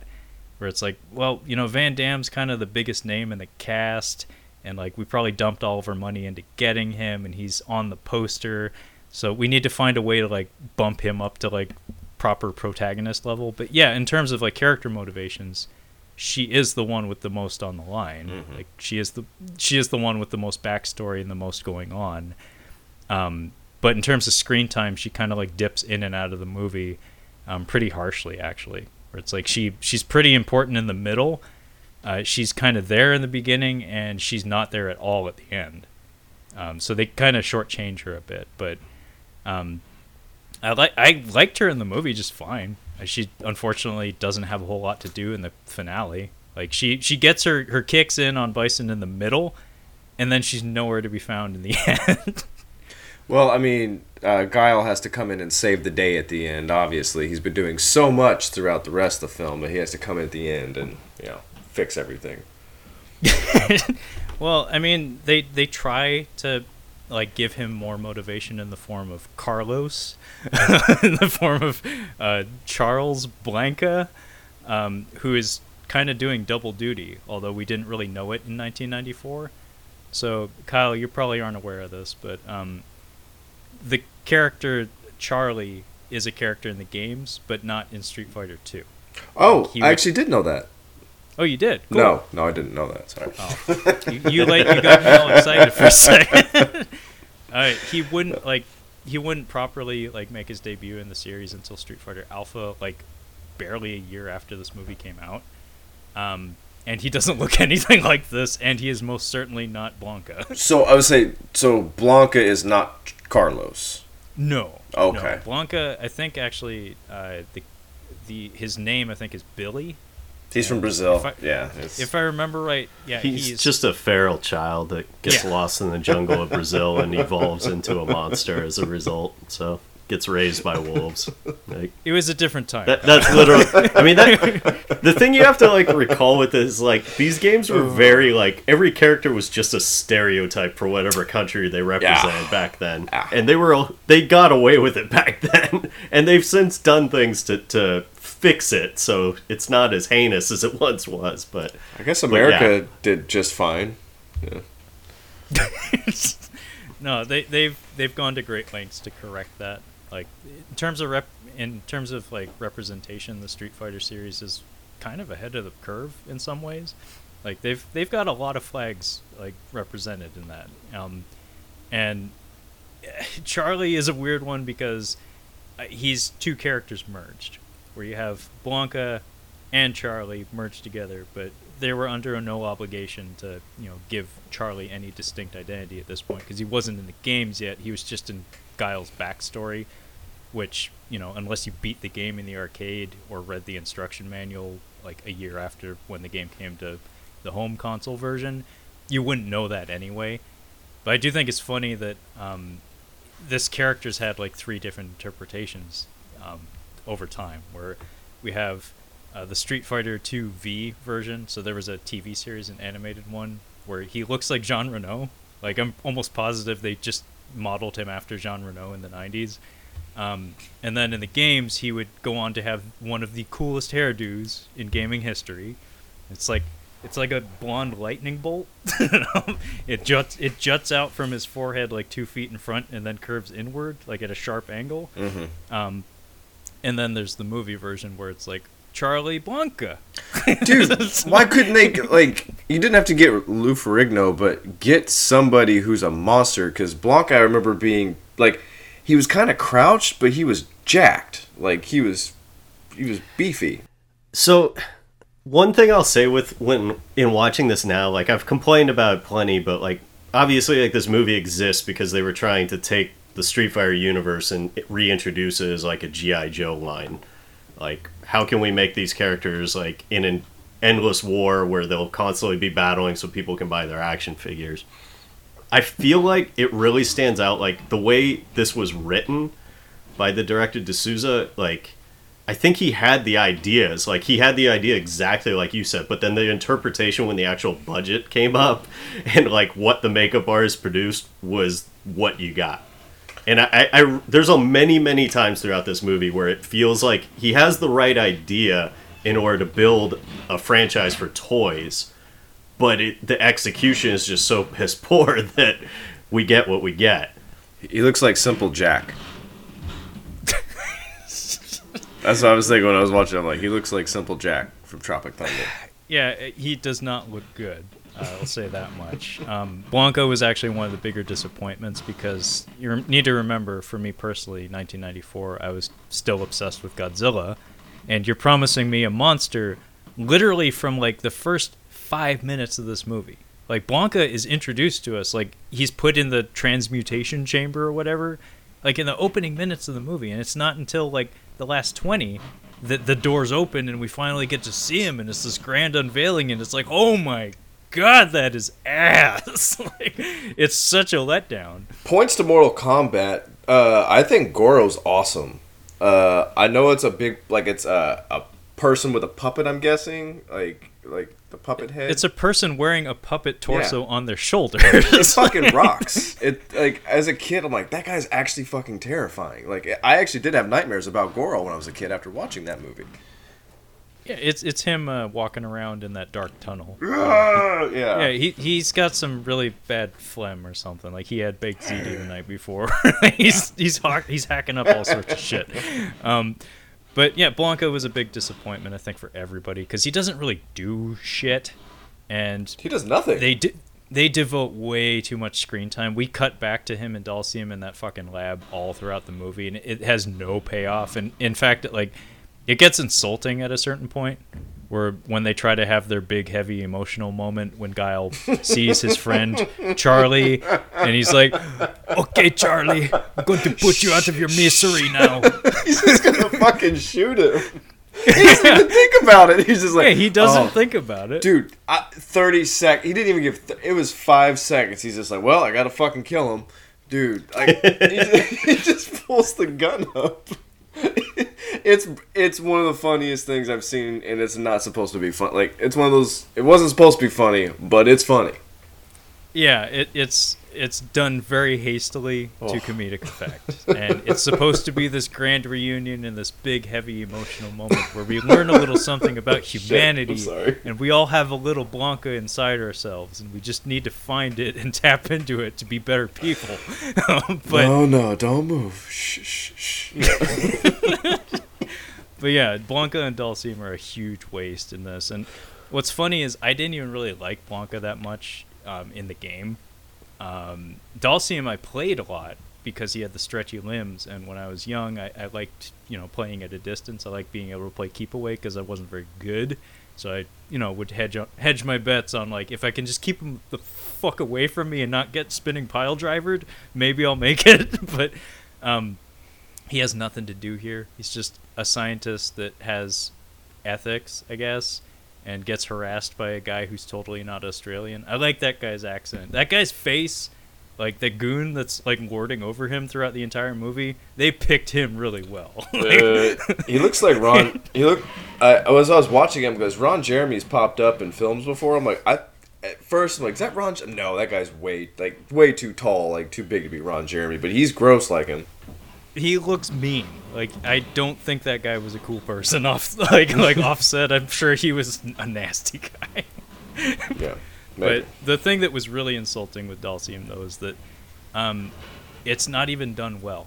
They have him appear for like 2 seconds, like with his head shaved, and that's to match his appearance from the game. And one thing that the director, I will say, he did actually put in some effort to try to have everybody kind of show up in their like signature look, at least, you know, for a few seconds, mostly towards the end of the movie. Like, everybody's in street clothes most of the movie, but by the final reel, like, everybody's in their uniform, essentially. Yeah, Balrog gets boxing gloves out of nowhere. Yeah, he puts on boxing gloves. To fight bad guys. Like, to fight bad guys. Dude, if there was ever a time for the gloves to come off, it's now. Yeah. Exactly. It doesn't make a lick of sense, and he gets his blue and white shirt, like, with the cut-off sleeves and whatnot, with, like, the Tyson towel kind of look to it. But yeah, in Dalsium's case, the explanation that we're given, at least communicated to us visually in the movie, is that by crashing into some chemicals, his hair gets, like, burnt off in some capacity. But the problem is, like, that's not illustrated to us. He crashes into the chemicals, several scenes go by, and then at the very end, for some reason, his hair's gone. And I don't know if you remember this, Matt, but I remember talking to you and being like, why did he shave his head? like the first time we watched the movie, like, I don't think I saw that he got splashed with something, like, and I didn't put that together because the movie did a really shit job of communicating that to me. So it just ended up being very, very, very confusing. Yeah, I didn't even realize that was the case. I just always assumed it was that they were reaching towards the end of the movie and they realized people may not know who the fuck this character is. So, yeah. And I feel like there was a lot of that, because I feel like what you were just describing with all the characters kind of appearing in their costumes was kind of a hurried attempt to be like, we need to make sure people actually know this is who this is supposed to be. Like, the funniest one to me was always T-Hawk, where they have that one, like, throwaway line where he's like, hey, what's with the headband? Or whatever, and he has to explain that he's Cherokee and that it's his good luck charm or whatever. And it's like, otherwise you would have no idea that this is a character from the video game, or that this guy's even significant enough to have a name. Like, the only thing that stood out to me with that guy was the fact that, like Trevor had mentioned, that he didn't show up for the motion capturing for the video game that came out, that was rendered off all these actors. And also that the fact that he had a big old bandage on his head for the first half of the movie for no apparent reason. And if in fact it was an injury from filming, why didn't he just wear the damn headband over it from the start? Yeah, I want to say, and yeah, that bandage sticks out like a sore thumb. And I want to say that maybe that was like the writer-director's idea of like planting the seeds for justification of the headband or something. Like, oh, he needs to put on a headband to cover the wound. It's like, well, he already has a bandage. What the fuck? Why does he just keep wearing the bandage? But yeah, that's an example of an ADR line where they're sneaking into the Shadowloo headquarters as represented by the Aggro Crag from Nickelodeon Guts. Basically, they built like a Cambodian or Thai style like temple, like a jungle temple, out of styrofoam. I think it was either Thailand or Australia. So the set where they're doing all the gunfighting and stuff, they're outside. Actually, is a built set, and it's kind of neat to look at. It's pretty massive. But yeah, there's just that clumsily 80-yard line of, what's with the headband, T-Hawk? And he's like, it's Cherokee. I wear it for good luck in battle. He's like, okay then. It's like, even I knew that. I know what T-Hawk looks like. I'm like, that's not. I didn't know who that dude was, but then when he said T-Hawk, I'm like, wait, that's who that's supposed to be, and it's just a white dude. Well, when I was a kid, I don't think I put together he was T-Hawk until I think Matt told me or something. Or would you? it didn't register because, Kyle, you've seen the animated movie, which shares, the same characters. T-Hawk is supposed to be a 7-foot, just like mountain. Yeah. Like he's I think actually the tallest character in the cast, like even bigger than Sagat. And he's fucking gantic, and this guy is kind of ropey. He's wiry. Real quick, I don't know if this was a mirage or not. Gross Point Blank fight scene between John Cusack and the little guy. What's the little guy's name? Benny the Jet Urquidez. Was he? Did I see him? Did he? Yes, he was the did. fight All right. choreographer. Yes. I was like, I swear to God, that's him because he wears the same fucking thing. He's got that same haircut. He's got those those dead black eyes. I'm like, He has very deep set eyes. He Yes. has legit fighter's eyes. In that there's a lot of scar tissue built up around his cheekbones, like causing his eyes to appear sunken. I'm so glad you noticed him because we've actually done a movie where he's also in it, Digstown. I believe he was also the fight choreographer for that film as well. I'd revisit that movie if it weren't for the James Woods, but yeah. Well, Oliver Platt, man, you can turn it off after Oliver Platt has the drunken gambling scene. I just- at the pool hall. I just watch Any Given Sunday, and I'm good for James Woods for a little while. Okay, so another 2-3 years. Yeah. But yeah, Benny Urquidez was the fight choreographer for this film. He also is there in Sagat's gang. He had an insurmountable task on this production because almost none of these actors knew how to throw a punch. I think Damien Chapa is the worst of the lot. Like, I could be wrong. Maybe you guys have an argument against that, but I think he is the fucking bottom of the barrel in terms of being able to handle himself on screen. Ken? Yes. Miklo. Yeah, Lo Miklo. Miklo. Kyle, you want to tell the folks at home who Miklo is? Oh, yeah, Miklo is a white dude from Blood In, Blood Out who has a real downward spiral in that film. But, yeah, he's a... The character is portrayed by this gentleman. What's his name? Damien Chapa. Yeah. It's really funny. I don't know what he's doing in that movie, but it's really funny. Are you want to get to the Ken and Ryu-ness of the? I mean, unless you got any more to say about T-Hawk. No, I don't. There's just some white dude that was there. T-Hawk didn't have a whole lot to do. I noticed that he apparently he's only allowed to throw uppercuts, and T-Hawk. I don't know how you would render this on film without the assistance of many, many, many wire teams and probably a lot of CGI, but T-Hawk has one of the most badass throws in video game history. He grabs you by the top of the head and in a windmill motion spins you around and drives your temple into the ground. And instead of that, we get like it's not even a choke slam. It's like a Russian leg sweep choke slam or something. It's lame, but yeah, that's about all that can be said about T-Hawk in this movie. Like Matt had pointed out, the most interesting thing about this guy is that he didn't show up for the filming sessions for the Street Fighter the movie the game. He pieced out as soon as the production wrapped, and I think he only had to devote 6 hours. He only needed to stick around for 6 more hours to collect that paycheck. And he said, "Fuck it, I'm out." What did he have his real estate license exam after that or something? I'm sure he had a shift at Red Lobster or something. I'm on the bigger and better things. Yeah. Yeah, for real. I don't even know the guy's name. In fact, it's Greg Rainwater, by the way. So Greg Rainwater portrayed T-Hawk. Rainwater? Greg Rainwater, yes. Yeah, he's quarter native. I believe. Okay, I was gonna say, is he actually Native American? He's legit native, so they at least did their due diligence there. But in terms of physicality and screen presence, nah. So wait a minute, wait.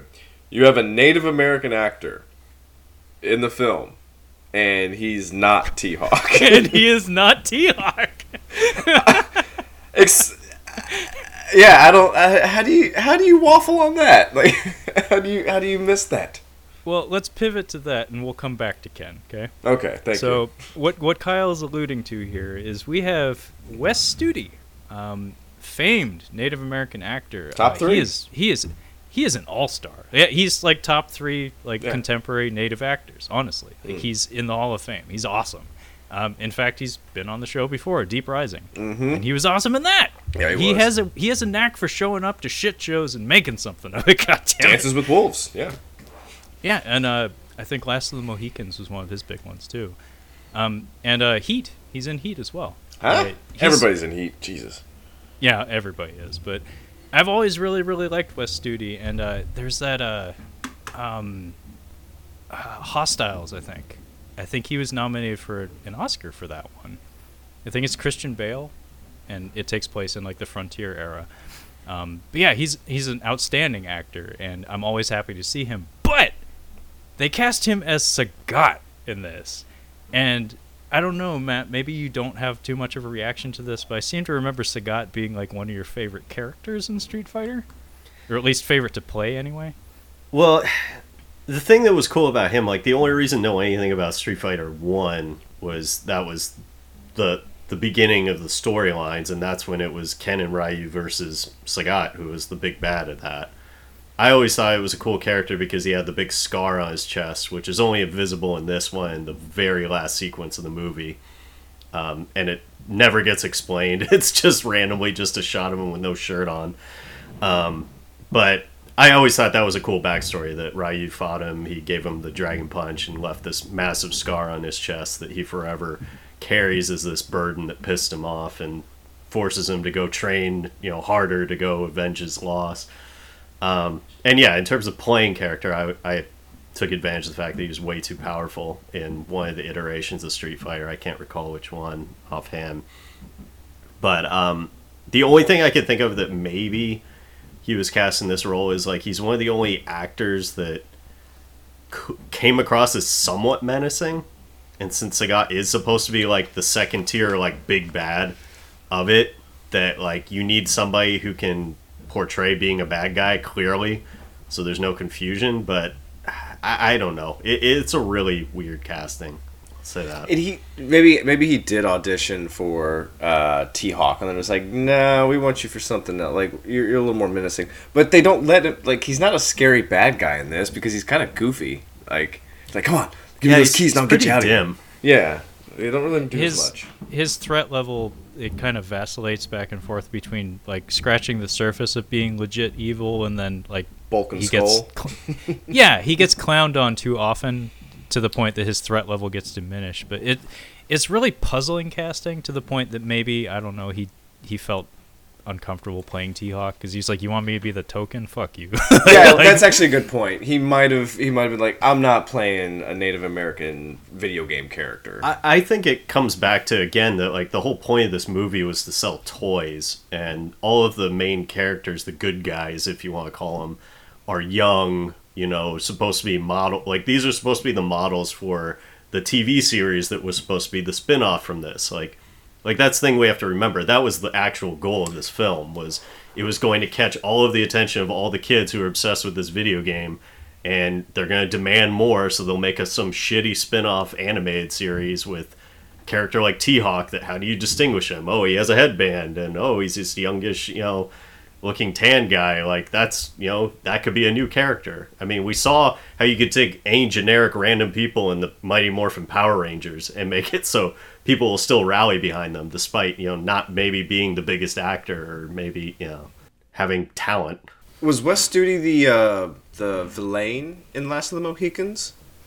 Yes. Ooh, he was probably the big bad. Like he was the one that did all the nasty shit. I gotta watch it. I've never seen Last of the Mohicans. I might check that out. You might have problems with it. It's a Michael Mann. Michael Mann. Oh, Heat? Yeah. So keep that in the back of your mind when you're watching it. But hey, real you quick, get Daniel Day-Lewis, and you get, I forget who did the score, but it's very, very famous for its score too. Do you like Heat, Matt? Yeah. Okay, thank you. That's all I needed. Thank you. I feel like Heat's like, personally, I feel like that's one of those movies that because everyone's in it, it gets overvalued. It's kind of like, it's like you look at it and it's like, how could this be shitty? It's got all of these actors in it, and I like all of these actors. I mean, that's very much how I felt with, what was that one too, Once Upon a Time in Mexico? Like, same kind of thing where it was like, this movie's not that good, but I like everybody involved with this. Like, I can't bring myself to say I hate this movie, but... Mexico or Hollywood? Mexico. Okay, I haven't seen that one. Wait. You don't need to. Oh, wait, Johnny, is that the Johnny Depp one? Okay. Yeah. Okay. I have seen that one. Yeah, you can keep that. Yeah, you can keep that. Actually, I did a little bit of housekeeping recently. Very similar situation, Copland. You look at the cast for that and nothing else. It's like, how could it be bad? It's like, well, it's not bad. It's just it's not the sum of its parts. And I guess you could make that argument with Heat, where I think it's a kind of a feel movie. Like most of the material it's kind of laborious at times. It doesn't have a fantastic pace, but like it has a nice atmosphere, and that's mostly what I like about it. Well, not to go off on a whole rant about Heat, but what I will say is you have to remember too that like we're in a different era now, where we're getting spoiled by the Christopher Nolans that can get like all these huge actors to appear for like a 10-second bit in a movie now, just because, you know. Or all the Marvel shit where, like, people, since it's all green screen, you can have every major actor on living appear, like, you know, again, for 5 minutes or whatever. So we're spoiled on seeing massive groupings of actors. That didn't happen back when Heat came out. Like, when Heat came out, it was, like, a huge deal that all these major actors were assembled at the same time. And it was, like, and it wasn't like a Saving Private Ryan where you just got to them before they got big. It was like, no, these are some of the most powerful actors in Hollywood. They all just happened to agree to do this script. So all you need to say is De Niro and Pacino. Yeah. Like, first time they're sitting down in the same room together. That's all you need to sell that movie. It didn't have to be good. Kyle, what'd you have though? I'll move us away from Heat. It's okay. So, folks at home, if you haven't been listening to the show for too long, this is almost like a running gag between Kyle and I, that Kyle doesn't particularly like Heat. I like Heat, and it comes up sometimes. So. There's nothing wrong with liking it. It's just I feel like it's too highly regarded. Like it's considered one of the great films of all times. Like, oh, Heat. Well, I will never disagree with you, but I will never tire of having this discussion. So, anyway, back to Wes Studi. Yes, Wes Studi. Sagat, like Matt had said, was the original final boss of the Street Fighter franchise. He got demoted in subsequent games. He's a Muay Thai champion, so he's supposed to be from Thailand, ethnically and otherwise, and he's supposed to be about 7 feet tall, so didn't quite get that in terms of casting. But more than that, what's especially puzzling about the character's placement in the script is his relationship with Ryu. Like Matt had said, that is the core of maybe like a huge chunk of the franchise, is the rivalry between the two of them. If I remember right, the whole reason why Sagat works for M. Bison isn't because he's a turd, like he's a pure evil guy. It's because he wants an excuse to get, in there with Ryu again, and he's hanging out with M. Bison to use his resources to get another shot. I believe, and I'm sure there's plenty of people who actually are well versed in it, the lore of it all, but if I recall, it's his tournament, actually. Yeah. He just happens to be partnered with Bison, and technically he's supposed to be the last boss. It's just if you manage to defeat him, then you get then Bison decides to fight you. It's not so much that it's like he's the one who actually assembled everyone and brought them in. Very similar actually to like Mortal Kombat, how it's like in theory Goro's the champion. Like it just so happens that Shang Tsung will fight you if you beat Goro. So. Well, it's actually very, very similar in the games if I understand correctly, because Shang Tsung, his whole deal is he steals souls. So it would make sense, this guy beat Goro, therefore his soul is probably worth a little something, I may as well snatch it for myself. Same deal with M. Bison. As far as I understand in the games, the whole idea is he has his psycho power, which is basically evil psychic powers, which in the lore of Street Fighter is interpreted as a form of martial art. Okay, that sounds like bullshit to me, but that sounds like the equivalent of like Bushido Blade, where there's a guy with the pistol and then you with the sword. It's like, that's not fair, that's not fighting. And as far as I understand, M. Bison, his whole deal is he has a fascination with Ansatsuken, the martial art that Ken and Ryu practice, because it has the Hado power that could potentially be greater than his own. So he, much like Shang Tsung, wants a taste of that or something. But the whole thing I'm getting at here is that Sagat and Ryu are a pair. And in this movie, we go to great lengths to make that not so. where in the final showdown of the movie, throughout the entire movie, actually, Ryu has been posed opposite Vega, Claw. And they have a little Godzilla-style like tease in the middle of the movie that doesn't get like an actual payoff until the final reel of the movie. But when we get to the end, we have everybody in the same room. We have Ken and Ryu and Sagat and Vega, and they switch dance partners. And it's like, what? it's like anybody who knows anything about the backstory of the games is just like, hang on, why is Ken delivering the Shoryuken to Sagat? Like, what? Like, just rapid blinking. What? I mean, it's not, like, in terms of, like, putting together a script for a movie, it's not damning by any means. It all makes sense. They do lay down the breadcrumbs for the specific rivalries between all four of these characters. But when compared to the games, it's just it's baffling. It's like, that's like one of the big things that most people know. But in terms of his performance, I thought Wes Studi showed up. Like Kyle had said, I don't think anyone really completely phoned it in, and certainly not him. Like he delivers his lines with verve. When he actually needs to be kind of menacing, he is. And he actually gets a couple of funny beats. Like, I like when he gets the sway bag in the face. That was kind of funny.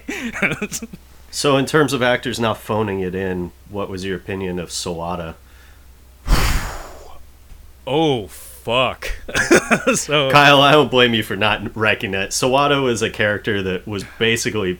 He was an actor that was doing advertisements for Capcom, the company that makes Street Fighter. And they kind of just... They encouraged the director to include this guy in. He's a Japanese actor. And, I know who you're talking about. Yeah. You know who he's talking about. I know who you're talking about. Okay. Yeah, he was supposed to be like the spokesman, like potential spokesman for Capcom going forward, because a contemporary of this movie was Segata Sanshiro, who was like the Sega mascot in the 90s, who did all sorts of hilarious commercials. You can look them up on YouTube. Please do. They're fucking awesome. But Capcom was like playing around with the idea of having their own like Japanese celebrity guy to do commercials for them and stuff. And they got this fucking guy, Kenya Sawada, who I can't speak for his Japanese acting ability, but his English on-screen capabilities are he's the one not that's there at all. He's the one that's dubbed like heavily to the point where I thought it was like a nod to to a whole other genre of filmmaking. I was like, are they doing this on purpose? I'm like, oh, it's even worse than that, Kyle. This is like an old GPS. This is Rumble in the Bronx. Like No. That's okay. I'm talking like a Garmin GPS from before your phone could tell you where to go. When you had to have a proprietary device dedicated to telling you what roads to take. Colonel, I don't believe we can attack from the air. Is not possible. Like everything is so stilted, and like all the sound in the room drops out. Like every time like he vacuum. speaks. Yeah. Like, something too you have to keep in mind, Kyle, is that like we've alluded to this, but like they were making a video game simultaneous with this film. So like their big impression was that they were going to make Street Fighter in the same graphic style as Mortal Kombat. It was all going to be the motion capture, and it was all going to be, you know, this super high-end, essentially Street Fighter 3, which was the biggest sequel of all time in video games, you know, in that era. And I was going to say, this Final reintroduction Fantasy hadn't started yet. well, a different genre, but like the fighting game was more accessible, so it had a larger audience, and at least in arcades. And so since they were going to bring out this video game, like Sawada was one of the few new characters that was going to be introduced. So wait, he was going to be a character in the game. he's in the game. He's in the movie game. Okay, so He's in Street Fighter the movie, the game. so he's not in the first two Street Fighter games. No. He's No. in the third Street Fighter movie, or he's in the Street Fighter movie, then he's in the Street Fighter third game. Street Fighter the movie, the game. Then he's Yeah. never spoken of again. Yes. Okay. Kyle's brain is exploding. So, Street Fighter, the movie, the game, is not Street Fighter 3. It was originally supposed to be, but they realized that this was going to be such a disaster that they wisely kind of made it its own offshoot. And frankly, it may have stood a better chance if it had come out simultaneously with the movie, but because it came out 6 months after the fact, like, the movie got so panned that they were just kind of like, we'll just put it out because it's done, but we don't want to actually attach, like, Street Fighter 3 to the titles. Do you own that, Trevor? Do you have that in your possession, or is it hard to find? I do not, actually. I think it is actually a little bit pricey. There's multiple iterations of it. There's the original arcade version, which has never been released anywhere, which is pretty fucking broken. Like, it's kind of a flimsy, the engineering of it is not great. But then they made an entirely new version of it for home consoles, for like the PlayStation and the Sega Saturn, which I would like to try someday, because I have heard that they basically tuned it to basically be Super Street Fighter 2 Turbo, which is a good game, but with the digitized graphics. And Sawada has a playable character, so that's a perk. Now that is the only game where Sawada can be played, correct? The only game. I would highly recommend looking up YouTube videos of Street Fighter the movie, the game, just so you can see how comical it is to see all of these actors, many of which who are very poor at acting, let alone having to choreograph doing all sorts of fireball motions and kicks. And Street Fighter the game, the movie, or Street Fighter the movie, the game? Okay. Yeah, Van Damme looks okay. Like, he's limber, he can do what they ask him to, but then you have like Miguel Nunez, who I'm pretty sure they had to call him back or something, because I'm pretty sure he wanted to dip too. Wes Studi took his shirt off, like, he committed. But yeah, some of these people, they didn't have a clue, and apparently the pronunciation of a lot of the special moves was just a clusterfuck. Like, nobody could figure out how to say anything, which I think is funny, because before we started recording, Kyle and the rest of us, we all had a little conversation about how some of these names are supposed to be said, and really, there's not a great answer for any of it, because there's the proper Japanese way, but then there's the way that an entire generation of people have been saying it, and I'm not about to tell them otherwise. But yeah, Sawada is he's terrible. like he is a charisma vacuum, and dude, they should have just dubbed him. Charisma vacuum. No, they should have just gotten someone else to do his lines for him, because it's so stilted. And I wasn't kidding. Like, literally all the sound in the room dips out every time he has lines, and everyone in the room like turns and like looks at him. And it's like his audio comes from a different dimension. Like, it's not just ADR, it's super ADR. And it's kind of embarrassing, because I've grown up my whole life watching dubbed movies and stuff, but I haven't watched dubbed movies where they draw that fucking much attention to it, and they single him out as the only guy who sounds completely wrong compared to everyone else. Okay, did Balrog wear athletic gear, like a basketball uniform, in the video games? It was blue on white, like Tyson towel, like with like torn sleeves and like a white t-shirt underneath. Okay, because it looks like he's wearing just a basketball shorts and a basketball jersey. Yeah, this looks like it was an Australian Japanese American co-production. Something got lost in translation. It's like, so he plays basketball, right? If they did if they did nothing else right, Kylie Minogue looks great in this. Kylie Minogue. Speaking of which, we should probably get to her. So, Kylie Minogue plays Cammy White, who's like has the most convoluted and obnoxious backstories in the games, to the point that I am not gonna fucking touch that with a 10-foot pole. People who like Cammy know who they are. I'm not one of them, mostly because I don't like playing against Cammy. She is an obnoxious character. Her moveset is ridiculous. She's always broken. She's always in every fucking game, because, like I said, Cammy fans are aplenty, and they know who they are. In this movie, she's basically Van Damme's sidekick. It's the trio, her, T-Hawk, and Guile. And she's kind of like the one who has lines and like occasionally does stuff. And they make an attempt to have her do one of her Cammy moves, The subtitles incorrectly labeled the move. It's supposed to be, I think, press kick, but the subtitles when I was watching the movie, it came out the rough kick. And I was like, okay, somebody didn't bother to properly subtitle the movie. That's okay. But did you guys have anything to say about her, or did I cover it all? I think you got it. Yeah, I just have to reiterate. I think that the performance she gave was like way more effort than was necessary for that role. Yeah, So. she did an amazing job portraying this character. I have a question, and it's Mortal Kombat and Street Fighter related. Now that Tekken has kind of come along, but these two I feel like are the first of the arcade like fighting games.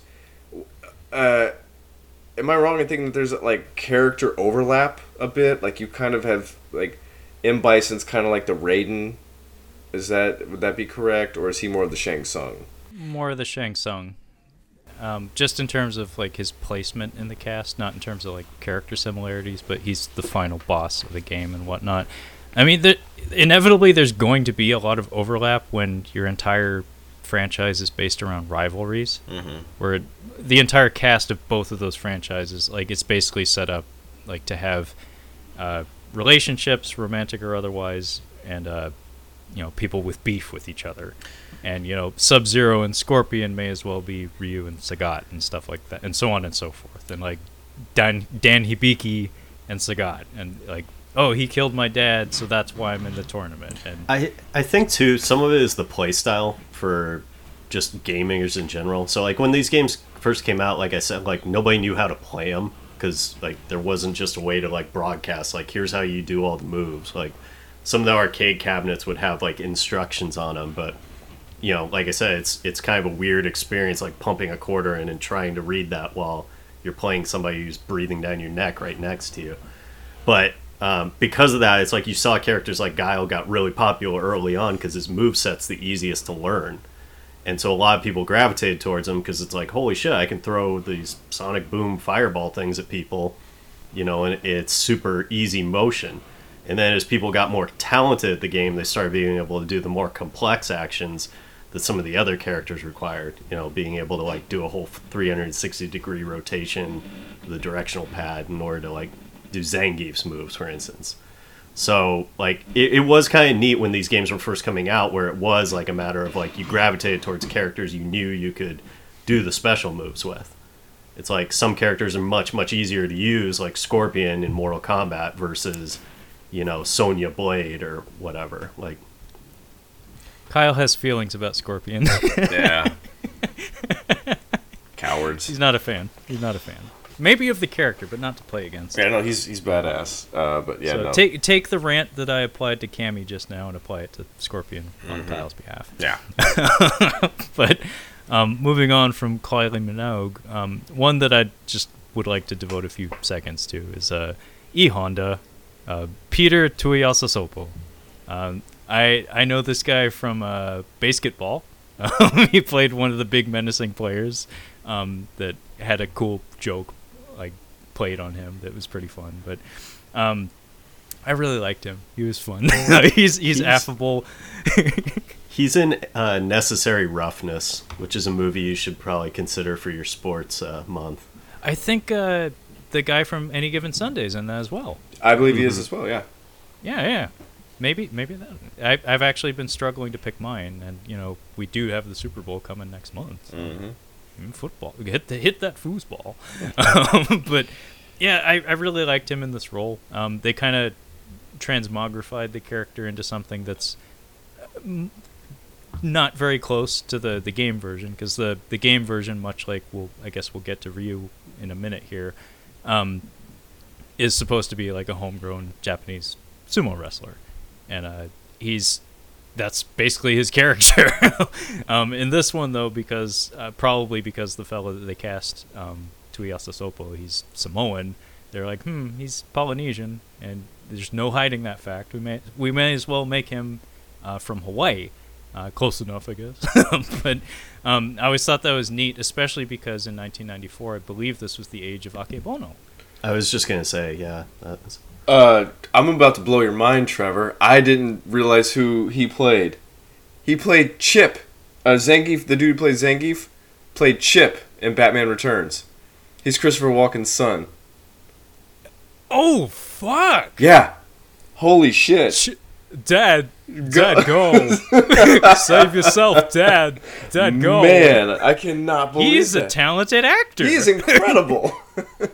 Actually, I was thinking to myself, he looks a little bit like Chris Evans if you like shaved him, like gave him the same haircut or something. But yeah, man, he's a talented actor. Look at that. I don't think we realized how big he was from like the angle that he was shot at. Yeah, because they had it like, under. Wow, that is nuts. Nuts. Dad, go. sorry, I derailed us. But yes, he is a necessary. I'm glad reference. you did. That is a fun Easter egg. Holy shit. That guy's the man. He's got range. He's got range. But yeah, back to E Honda. I had mentioned the 90s were kind of the age of Akebono, who, if you're not familiar, I believe was the first non-Japanese Yokozuna in sumo wrestling. And he was, of course, from Hawaii. Represent. So it may have been a nod to that, being as, like, American audiences probably wouldn't give a shit, but Japanese audiences would be like, "Hey, yeah, we got one of those." It's like, and he's legit fucking good. Is sumo wrestling, is it supposed to be explicitly Japanese or? I don't know if it was ever enforced, but it is their national sport. Okay. I think it's more in order to actually go through the training and all. It's just incredibly difficult to commit to if you're coming in from a foreign country. Okay. And subsequently, currently, I've heard that there's a ton of, I believe, Mongolian immigrants who are really into it now. Okay. Because it's become easier to kind of come in and train. Because you just have to put on so much weight, and it's a type of weight that's like so unique that it's not like any other sport. It's like such a sustained, just like constant eating and training, and just it takes like decades. Well, there's also the language and the cultural barrier where it's like you are in it. You are not only in Japanese culture, you're like immersed in like an antiquated form of Japanese culture that's totally removed from mainstream society. It's almost like, going back in time. But yeah, there's a lot of, I think, like Georgians and Mongols for sure are like kind of kicking all sorts of ass, and that actually makes sense because there's a strong history of wrestling culture in Mongolia. So it's like, I guess they found their outlet where it's like, maybe not collegiate wrestling, but hey, we got the frame for sumo. Let's head to Japan. Like, why not? Fascinating. I need to watch a documentary about it. You absolutely do. Sumo wrestling is amazing. It's like, the ritualistic aspect of it is fascinating. It's a lot of fun to watch. But anyway, yeah. Long story short, E Honda is Hawaiian in this movie. I thought the performance was a lot of fun. He has a lot of laugh moments. He does get a 100-hand slap in there on Zangief that made me laugh because it's kind of like done exclusively through editing. Like, he isn't moving that fast. It doesn't look especially painful, but they just like take the same couple of hits and just like repeat them in the edit, and it's funny. And also, like, he and Zangief, they're a scrap. For me as a child, gave me like one of my happiest moments in watching the movie because it was a tribute to Godzilla, and it made me laugh, and it still does because the two of them, they're two big dudes, they're wrestling, and they're so fat they fall through the floor, and then they're like literally wrestling. They're entangled and wrestling for the last half hour of the movie, and neither of them looks anywhere near tired by the end. They're comic book characters, like they're literally pro wrestlers in this movie because like. My concept of pro wrestling has always been pro wrestlers are by default considered invincible. It's like they can only be disabled for a few seconds at a time, but in between that, they're invincible. Like nothing can ever kill them. And these guys are that. And we get that scene where Sawada actually does get a little bit of a laugh where he gets to speak Japanese, thankfully. And they like hack the security cameras of Shadowloo, of the fortress that they're like invading. And we get a security cam footage of the same Bisonopolis model that Raul Julia was walking around earlier in the film, and they actually play the Godzilla roars over Zangief and E Honda falling on top of the model buildings, and I was like, yep, that's all like 8-year-old Trevor needed to get something out of the movie. But anyway, moving on from E Honda, trying to think who we got left here. So Fei Long, who doesn't appear. Yeah, that's worth noting. So Fei Long is the only character of the 16-character cast that existed in the games up to this point that does not make an appearance in this film. And there are some rumors suggesting that Sawada was originally cast to be him. I don't believe that was the case. I think what happened was the cast was already crowded, and I don't think the Bruce Lee estate would be especially keen on the idea of having a Bruce Lee knockoff in the movie. I think, especially one that doesn't really contribute anything to the story. As soon as I looked him up, I'm like, Trevor, it's because he's Bruce Lee. I don't think they're going to allow Bruce Lee to look like him. As far as Bruce Lee knockoffs in fighting games go, he's one of the more blatant ones, in that he just has the Enter the Dragon outfit and nothing else. And not only that, his backstory is he's an actor. I think Forrest Law, actually, in Tekken, like, by the time you get to Tekken 3, it was getting dangerously close, where it's like we have the technology to actually, like, kind of render the face to kind of look like him. But in subsequent iterations, they kind of distanced him. Like, I think by the time you get to the fourth one, they gave him a goatee to, like, be like, okay, it's not full Bruce, it's, like, close. But as far as Bruce Lee knockoffs in games go, Fei Long is a little too close, so I could see why they'd want to avoid that. I heard, though, that they had Sawada actually dress up as him and do the motion capture for the video game. I don't know if he did the motion capture, but he is in the background of one of the stages, wearing the Bruce Lee black pants. Like, I'm glad he's not here, because it's already a crowded cast. We didn't need him, but like I said, I think that's the reason they decided to excise him from the script. But DJ I mentioned earlier, Miguel Nunez, he has a long history of being in all sorts of movies, Juwanna Mann being probably the one that most people know him for, but I know him for, I think it was, I forget which Friday the 13th it was, but those damn enchiladas. That's, I think, his last line before he dies. Is he? And then Return of the Living Dead. That's what I was saying, Return of the Living Dead. Yeah, he's fun in this. He actually has good comedic timing. I think he and John Leguizamo probably were in some of the same casting rooms, because they have, they probably contemporaries. They both have good comedic timing. In Juwanna Mann, isn't it Tommy Davidson that's trying to bang him? Basically, he's got the hots for him. Oh, I don't think I ever saw the movie front to back. Oh, I just I had friends, and I think our Matt, I think our neighbors across the street liked it or something. But it was one of the many basketball movies of the age that I didn't see. I think I saw The Sixth Man before I saw that. But, oh my god, I forgot about The Sixth Man. Yeah, that was wow. A thing. That happened. Ghost basketball. That was bad. Yeah, long story short, I actually don't. DJ is one of the only characters in Street Fighter 2 I have very little knowledge on. I know a little something about almost everyone in the cast except him. His whole shtick in the games was that he's from Jamaica, and he's a kickboxer, and he has charge moves, and that's it. I don't even know if he was positioned as a heel or a face in the games. But in this, he's the tech guy. He's essentially, funny connection, Die Hard, yep. Theo. He's That's Theo. Exactly. Yeah, he's Theo from Die Hard in this. And funny enough, like I said, he's in the game. He's in the home version of the game, not the arcade version. But Juwanna Mann showed up, and he did his mocap. So like probably the big one. I think Ryu is probably the big one that we haven't talked about, but right before we get to him, like on the same note, Vega. Vega, Matt, correct me if I'm wrong, but I seem to remember Vega was all over the marketing for this movie. Yeah, I can't recall. I remember that he was pretty prominent, I think, in some of the posters. But, yeah, posters mostly. Not the commercials, no. But I remember like posters and promotional art, and also that god awful Legend of Chun-Li movie. He was all over that. That was like one of the Black Eyed Peas guys. But Vega was an interesting character in this movie because he he's almost like a Boba Fett, where it's like he's purely just design more so than character.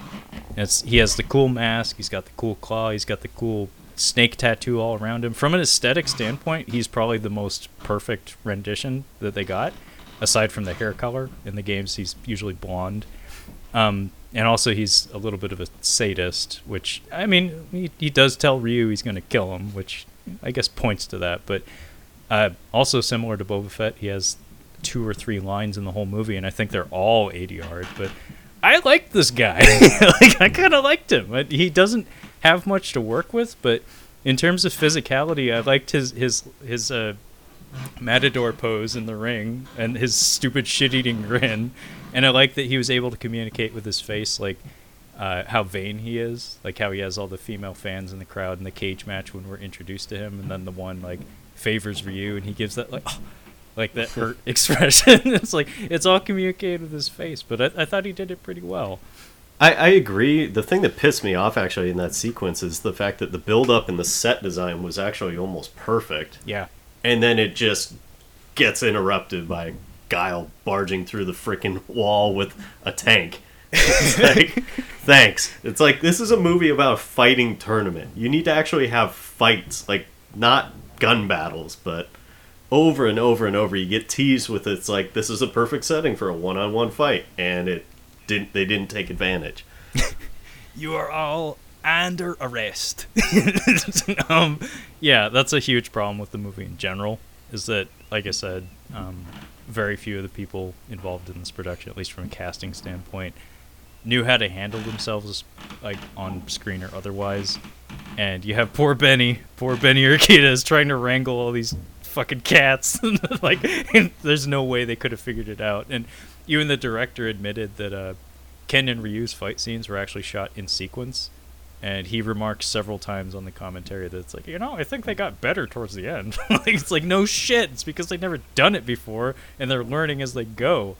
But yeah, it was it creates a weird rhythm where in terms of fight action and stuff, it's really all relegated to like the final minutes of the movie. And even then, we're constantly cutting back and forth between all of it. Sometimes, like, on the hit, where like there's a beat where Chun-Li...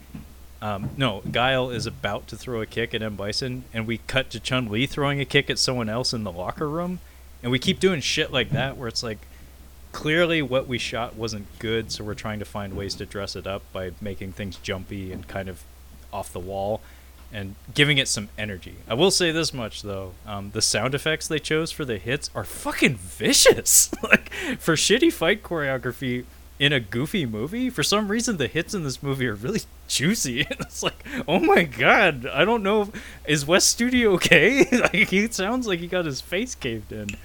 Last thing I want to say about him is that I did like that even though he has very little to offer in terms of characterization, they did actually try to make his moves kind of match that of the game a little bit. Like, he does a lot of tumbling, he does a lot of forward rolls with the claw, of course. He does react accordingly when he gets struck in the face and stuff. But yeah, that introduction of him was really disappointing. And I want to say, this is just me stretching, like I don't actually have confirmation on this, but when we're introduced to him, he's in the cage in Sagat's lair with someone else, with some anonymous fighter with a knife. Yeah. And we get a couple of shots of them walking around, like stalking each other. And then the guy falls down when Ken and Ryu show up. But we didn't actually see any blows landed. We didn't see any fight. I don't think that's all that was shot. I'm pretty sure there was an actual showcase of him doing stuff. And I mean, this guy is probably the most physically fit of anyone in the cast. And he took it upon himself to do his own backflip on screen. He's clearly fairly capable, but this is where things like censors become apparent. Where, this was produced in an age where video games were starting to be demonized and considered like the source of like all the problems with the children's and stuff. So I wouldn't be surprised if, even with the middling fight choreography, they probably still had to make cuts in addition to working with shit footage. So it's like, ooh, you're really having to deal with a lot of handcuffs in that situation. But anyway, I thought Vega was done fairly well, although, like I said, it's very odd that we spend the entire movie building up a fight between him and Ryu. So I guess we should probably close things with talking about Ken and Ryu. So, Damien Chapa. I want to say he's one of the worst elements of the cast, and bar none, probably the worst fighter in the cast. Am I wrong? No, you're not wrong. He has a striking resemblance to the actor who played Johnny Cage. Did I say that right? Yeah, Johnny Cage. Lyndon Ashby? Yeah, Lyndon Ashby. Like, it's the same dude. Chinless, small head, white dude with blonde hair. Only difference is Lyndon Ashby doesn't have a speech impediment. Damien Chapa has those like flappy lips where you can tell he's kind of like trying to get his words past his lips. Go put a gun to her head. Ryu, we need to get out of here. It's like he has a little trouble enunciating, as my dad would tell me. Yeah. Yeah, he's terrible. Yeah, he's bad. He's really fucking bad. And it's doubly so because Ken is probably one of the most beloved characters in the franchise. He's probably my go-to in terms of player characters, like characters I use in all the games, because he's fucking Ken Masters and he's the shit. And in the animated movie, he lives in Seattle. I feel like in Street Fighter, there's too many Red Rangers. Like, you've got Ken, you know what I'm saying? Like, there's Ken, Ryu, and Guile. Yeah. I'm like, you've got 3 hunky white dudes to play as. I'm like, that's too many to choose from. Which one do I want to be? Well, I think that's an excellent point that kind of summarizes like so many of the issues that like I personally have with it, is that like there were characters like that were clearly designed by a Japanese company to market to Americans, and now we're seeing an interpretation that's focusing on these characters are just Red Rangers, just generic like alpha like whatevers that were only designed just to appeal to a small sect of the market and have nothing to do with backstory and have nothing to do with anything else. And that's where there's so many, like, this movie just like has no weight because you're focusing on these guys that it's like there's no need for a backstory to Guile. He's in the military. Yeah. That's all you need to know. Like, he's fighting a dictator. Like, we don't need to know about Charlie, his buddy who's lost. We don't need to, like, know about his training to learn how to do a flash kick. None of that. Why would you tell the guy who stole your friend that he has your friend as a hostage? He gave him away in the first, like, 10 minutes. He's like, he wouldn't have gotten mutated if he had just said, like... I was like, it took me a second. I'm like, what the hell just happened? I'm like, did he just say his friend that's in the room? And so I realized, like, oh, he's in the room with him. I'm like, oh, why'd you do that? Jeez. Yeah, he probably shouldn't have called out his name. Yeah. You could have just called him, hey, buddy, I'm coming for you. Well, even then, don't tell him that you have your friend who's a hostage. Like, he can just start shooting people until he gets to, your guy. Jeez. Yeah, that was a little bit of a party foul on Guile's part. You're not backstage with fucking... it's like wrestling. That's the kind of thing... It felt like wrestling, like the smack talk. Like, you got Booker T back there with the guy, like, I'm coming for you, man. Like, did you not... Well, am I crazy? Does it not feel like WWF? No, that was exactly what it was. He cut a promo on M. Bison on national television. Like, it's later revealed it was done intentionally to draw him out so they could find him. But yeah, he totally just like snagged the mic from Mean Gene, aka Chun-Li. Like, let me tell you something, brother. I do love how mad he how Raul Julia when Van Damme gives him like the flex, and he just kind of like perks up just a little bit. Like, you can just see him just stiffen just a little bit, and he's like, that motherfucker. He's like, if I was a few years younger and didn't have cancer, like, I would whip your fucking ass. Or if I had a rapier or an epi or something. Do you know how to sword fight, Van Damme? That would be a more even fight. or a gondola or something, if you had an oar. But I think the Red Ranger comparison is actually perfect, because like if you were actually to do a Ken Masters the way he should be portrayed in like the game, it would be more the equivalent of like the White Ranger or Green Ranger, however you interpret, but more like the white, where it's like this is like he's on par with Ryu, but he's got his own personality and priorities, and Ryu's just a bit more dedicated to the warrior craft of living in solitude and training endlessly, whereas Ken is more focused on like, hey, I'm also going to have a life outside of this training, but I'm still going to pace you as we go. Like, so you basically took this character that's beloved by so many who have loved this series because he is this like powerful contemporary, and you turn him into the greasy, like, swindler who's, like, basically drug our beloved protagonist, Ryu, into the illegal arms trade in Southeast Asia. It's, like, it's a very, very weird, like, interpretation of these characters. It's a very bad look for both of them, because in the games, they're both supposed to be trained by under the same tutelage. They're supposed to be, like, lifelong companions, and they have similar fighting styles, but like a huge difference between the two of them is like Ken is more external and Ryu is more internal, where there's actually a really cool like web series called Street Fighter Assassin's Fist. It's directed by Joey Ansah, who's a British fight coordinator who has been in stuff you guys have seen. I'll just say that much. Anyway, the fella that plays Bruce Lee in Once Upon a Time in Hollywood portrays Ryu in that. And they do a fun role reversal with the characters there, where they go through Ryu's kind of, I hate to say it, but like kind of tired story arc of dealing with the dark Hado, like basically the dark side of the Force. It's so hackneyed and tired. I'm so tired of that. But they do a fun role reversal where like Ken is initially portrayed as like the impatient and like sloppier of the two of them. But then they do a reversal where it's like, oh, Ken became more centered, and now Ryu's like grappling with his inner demons, and now Ken has to like kind of pull him out of it because they kind of leapfrog each other from time to time in terms of who's ahead of the other in personal development. But in this, they're fucking gun runners, and yeah, they're both like they're kind of like a comedy duo of sorts that. They do one of the most annoying things you could possibly do with fight choreography, where they're constantly doubling each other, where like they'll double punch someone, or they'll do a roll and like do a judo throw on somebody back to back. It's like, oh my god, this is so fucking hackneyed and stupid. But it's made even worse by the fact that neither of them is especially good when it comes to the on-screen martial arts. Damian Chapa, I've already used the phrase, but charisma vacuum.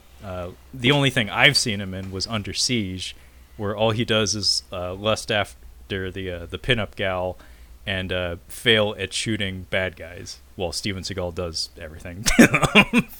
And by the way, he can't say Ryu's name. Raul Julia, credit to him. He's the only person in the movie, I think, that says Ryu. Everyone else says Ryu. But... moving on from Ken, who like just makes me angry thinking about, because he's so bad. And Ken is such a good character, and they made no attempt to make him interesting. Like the character's placement in the movie is very frustrating because they're constantly being kind of like pulled around by other organizations. Like they get exploited by both Guile and Chun-Li at different points in the film, such that they have very little agency. To the point that's like you almost kind of agree with Ken by then, where it's like, fuck everyone. I don't even know what we're doing anymore. But you're kind of stuck with them, and like every time I look at them, it's like I don't see Ken and Ryu. I just see two schlubs that walked in from Double Dragon, a far inferior film. Dude, you should look at the Damian Chapa's filmography. I don't even know if these are movies. He's been consistently working like for years, but these are not like these aren't even Seagal movies. Like these are actually, that would be really cool, Kyle. Like, what if he started working with Seagal again? Seagal would be a step up. Like that would actually be a film. I don't think these are films, honestly. I mean, all Damian Chapa has to do is get his Russian citizenship, and then he can go work with Seagal again. It can have a reunion. I can't even look like I for sure can't watch the movies, but I don't even know if I could read the description on these things. Like they look bad. Take a gander later. So does he have some like Michael Madsen numbers? Was he posting those? Yes, numbers? yes. Okay. He's got like Michael Madsen numbers, but like worse movies than Michael Madsen. Ouch, that hurts. Oh, So I guess the last piece of this puzzle here is Byron Mann as Ryu Hoshi. They gave him a last name, which is baffling. Like, Ryu's always been Ryu in my mind, but in this movie they say his last name a couple times out loud. And it's like, okay, I guess everybody needs a first and last in this one. But Matt, what did you think of Ryu in this movie? I was devastated. I hated everything about him. Like, that's why I picked you. no, I mean, because like for starters, it was like, you know, being like a Hoppa kid on the playground, all excited for like the biggest video game of all time at that era, coming out and knowing that there's a character that like is supposed to represent you on film and coming out, you know, it's Ryu. This is going to be the Japanese good guy. We have every other nation essentially represented in this movie. And what do we get? A Chinese guy. And not only is it a Chinese guy, well, not only is it a Chinese guy, but the most... No. Go ahead. Oh, and I was just saying, Matt, if this makes you feel any better, American audiences at the time probably didn't know any better. I know they didn't know, and that's why it was even more infuriating. Because when you're sitting at, like Trevor said, we rented this movie, so like I had already heard the chatter on the playground from all the kids who saw it in the theater, and I remember what the biggest thing I was focused on is like, well, what do the fireballs look like? That's such a significant part of like Street Fighter is like it's two characters throwing fireballs at each other across the screen, and they're like, I don't know, it's like there's like a spark or something. Most disappointing sequence in this entire fucking movie is the part when all of a sudden Ryu just busts out with this motion that's supposed to be a fireball, but there's nothing. It's just like a weird, like punch with your wrists.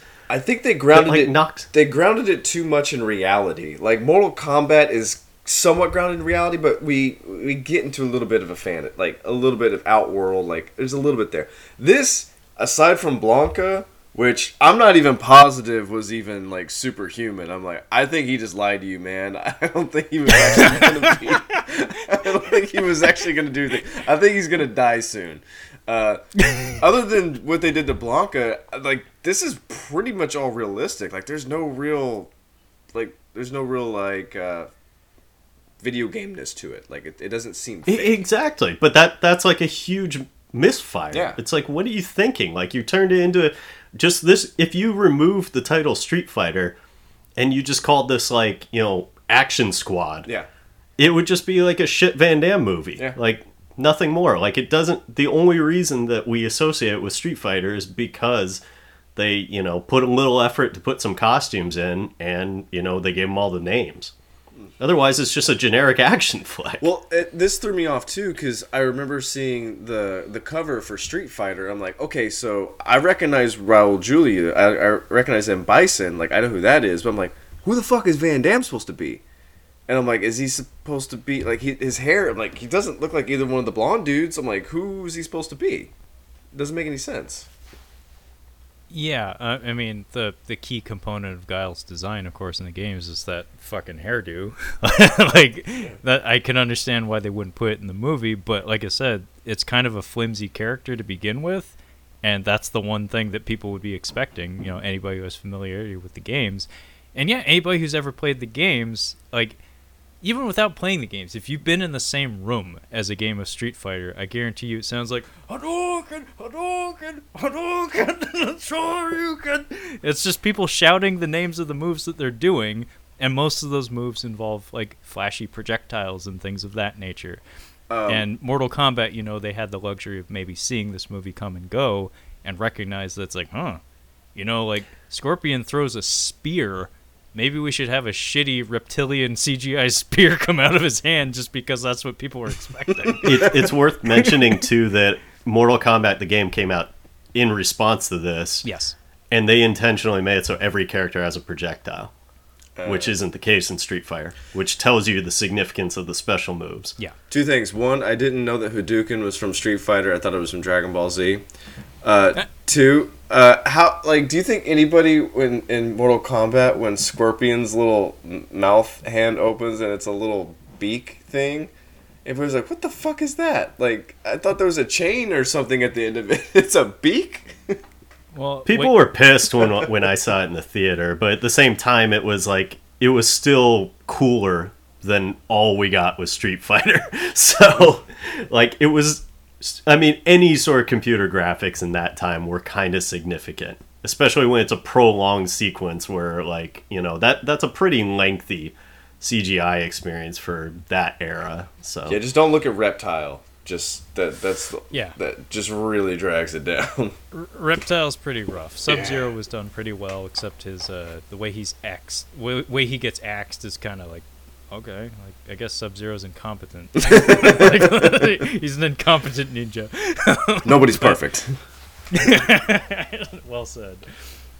Yeah, you couldn't see it, but just off screen, you know, probably just next to those twins, they're constantly going, Goro!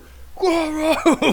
There's some other guy puking his guts out when Scorpion's palm thing opened up. Just The smell. Oh, the smell. just gagging in the corner. No, wait, told me he was going to do that. Oh, God. You're going to need a stronger stomach than that. But yeah, from a performance standpoint, Byron Mann is like, he's okay. Like, his line deliveries are fine. He's not wooden. Like, he does kind of play a stoic character at times, but most of the time he's just kind of like, he's a pawn in the script, so you don't really rally behind him at all. And when, if not for the fact that he's playing a character named Ryu, like, his placement in the film at the end, where we're cutting back and forth between Van Damme and Raul Julia throwing down and the four other guys in the basement tussling, if not for that character being named Ryu and that character being named Ken, it would have no dramatic weight behind it whatsoever, because you just never really care very much about Ryu and Ken in this movie. And yeah, from a physical standpoint, like, Byron Mann obviously hit the gym. He doesn't move much better than anyone else in the cast. I will say the Ki in that fight with Vega, they're kind of like just screaming at each other to the point it gets a little unnerving. It's like, calm down, guys. Jesus. It's almost like watching the Raid films where it's just like, okay, the vocalizations, you guys can like tone it down a bit.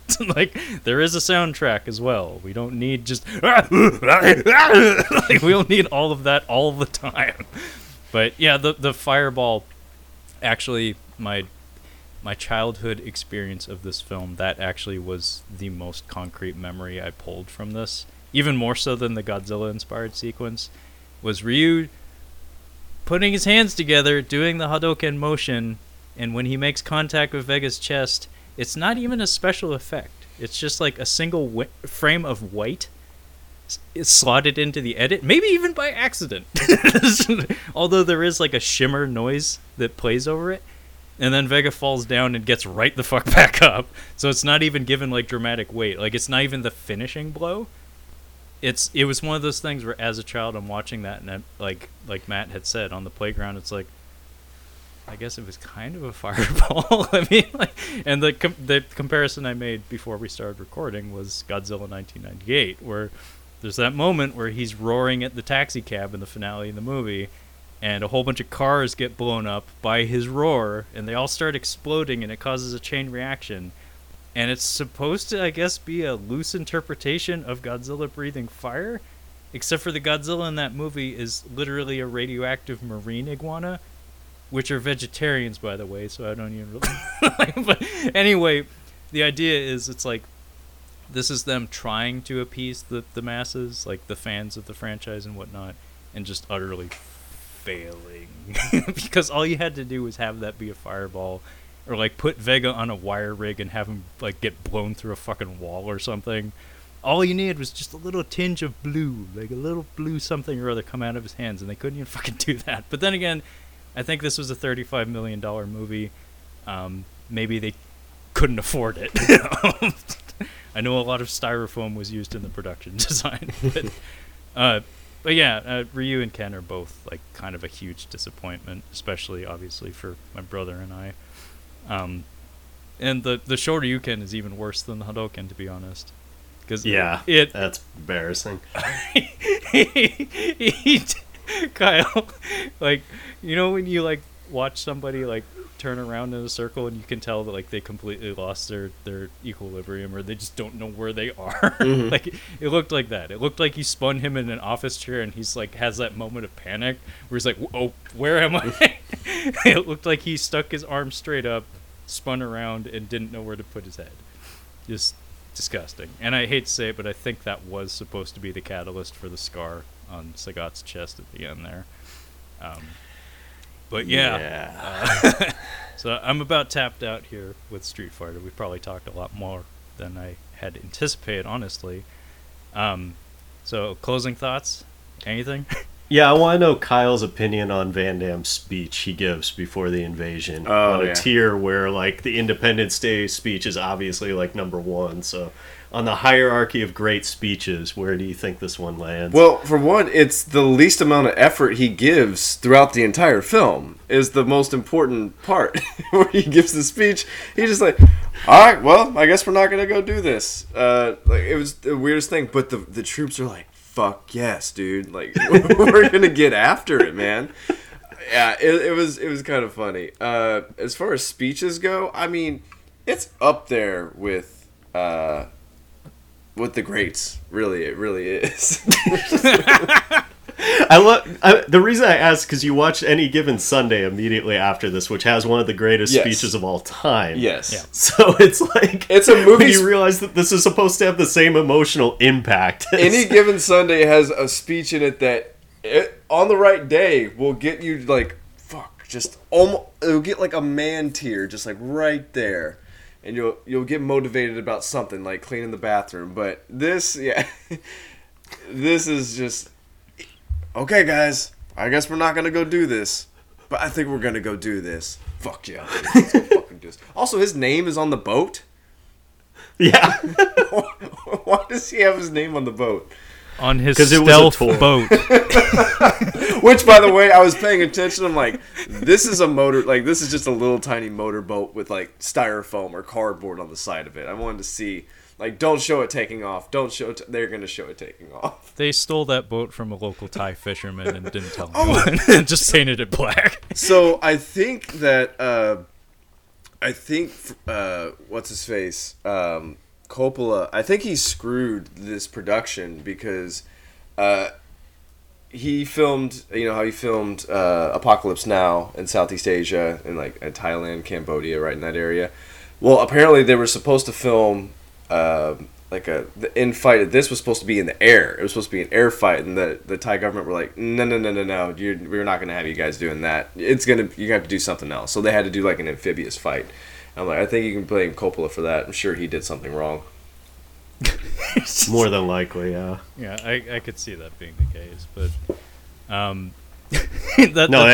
that boat actually is significant though, because that's clearly where a big chunk of budget went to for some reason to do the bullshit stealth effect, and it was 100% to sell a stupid toy that they thought would be a spin-off of this movie, and I'm pretty sure it came out under the G.I. Joe line. Oh, absolutely, yeah. It was hyper-colored and, not gray and boring, but I guarantee you there was a toy that had Lieutenant Guile or Colonel Guile on his name on the side and everything, so... Yeah, and I think that's actually a really important thing to keep in mind about this movie is that, like, regardless of how people think of it today, at the time, what Matt had said earlier about the game situation with Capcom, if this movie had been massively successful internationally, I mean, it was successful, but like if this was a smash hit and all the merchandising pulled through, Street Fighter 3 would have been based off of this movie. Like, we would have gotten Street Fighter 3 several years earlier than we eventually would, and it would have been based on the character interpretations based on this movie, which tells you how much confidence Capcom had in the production, or how many chips they're willing to put into it, which is kind of nuts when you think about it. That you would restructure an entire IP on one movie. At a very pivotal point in time, because Street Fighter Alpha was in development when this was coming out. But that speech, I just love what Kyle was saying about how kind of like loose it is, where it's not really a motivational speech. It's just kind of like, it's like, I'm gonna get in my boat and I'm gonna kick that son of a bitch in the ass. Going to kick Bison in the ass. And everybody's like, I don't know what he said, but yeah. It's like Patton giving a speech. Like, let's do this, man. I love the reaction of the guys. That's the best part. Oh yeah, no, and the music, it needs to be said, is done by Graham Revell, and the military march kind of kicks in there, and it really works. But I just like the lackadaisical approach he has. It's like, I'm going upriver and I'm going to find Colonel Kurtz. Yeah, son of a bitch.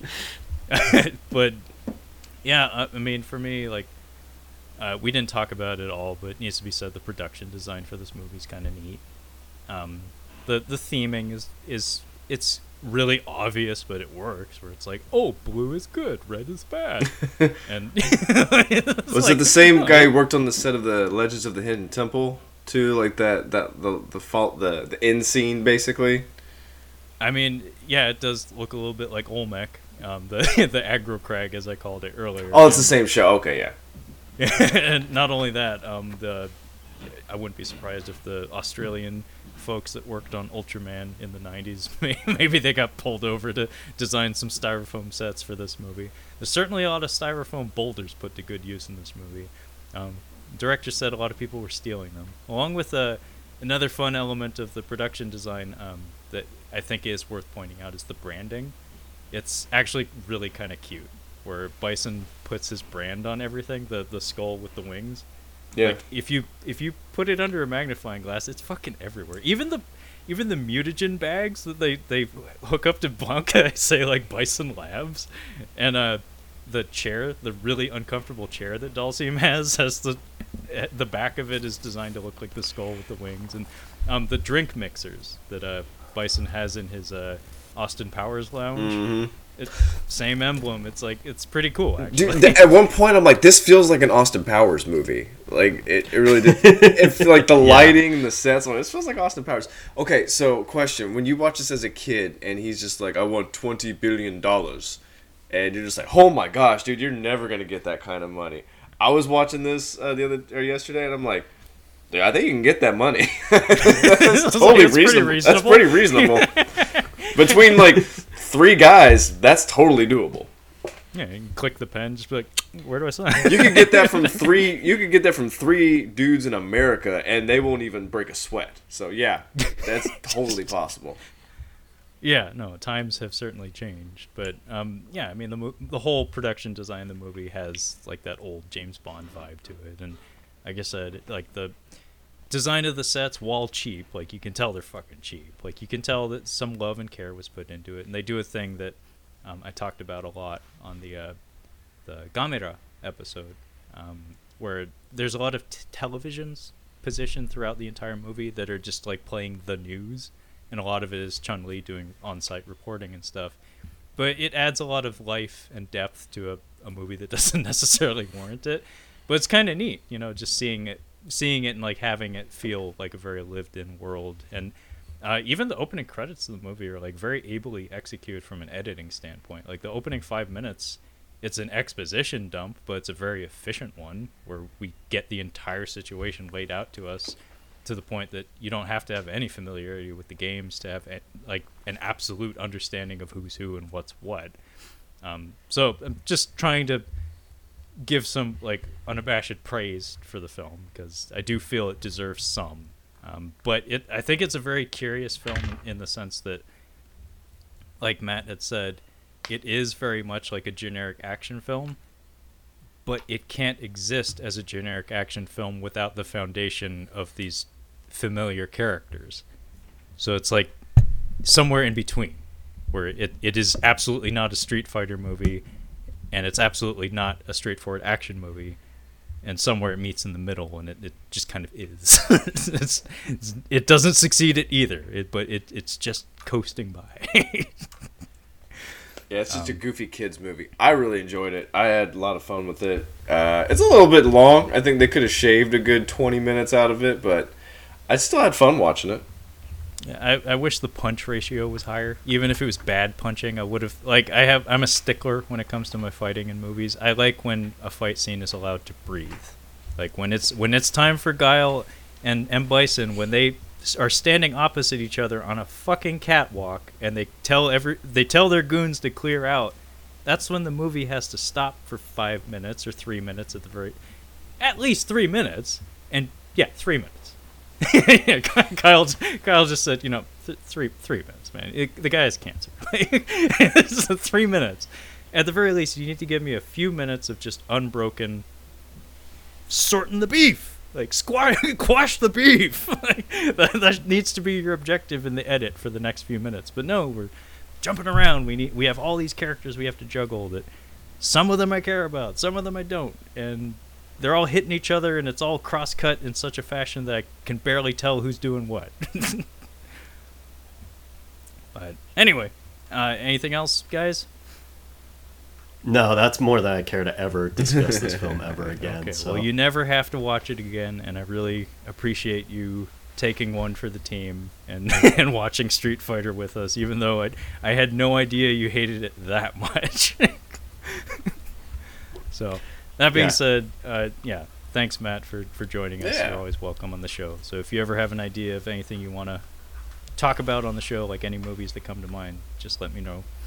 I was going to say thanks as always for having me. I'm excited to see what sports picks you make. And Kyle, I'm looking forward to you seeing better Van Damme movies. I figured that has to happen. We were going to do. Eventually, we're going to have to cover the 4 horsemen of the '80s action apocalypse.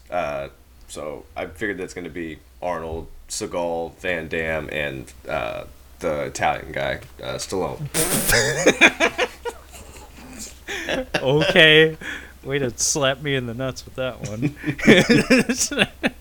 Okay, well, that being said, I guess that wraps up Street Fighter 1994, directed by Steven E. D'Souza. But if you would like to catch up on any of our other Catching Up on Cinema content, you can find all of that collected on our website at catchinguponcinema.com. You can also reach out to us on the social medias, on the Instagram at Catching Up on Cinema, as well as the Twitter at Catching Cinema. And you can find the podcast on pretty much any hosting platform you can imagine, so Google us. That being said, thanks so much for joining us in this week's installment of Video Game Movie Month, and tune in next week for more video game adaptations. Yeah. Catch you next time. Google it.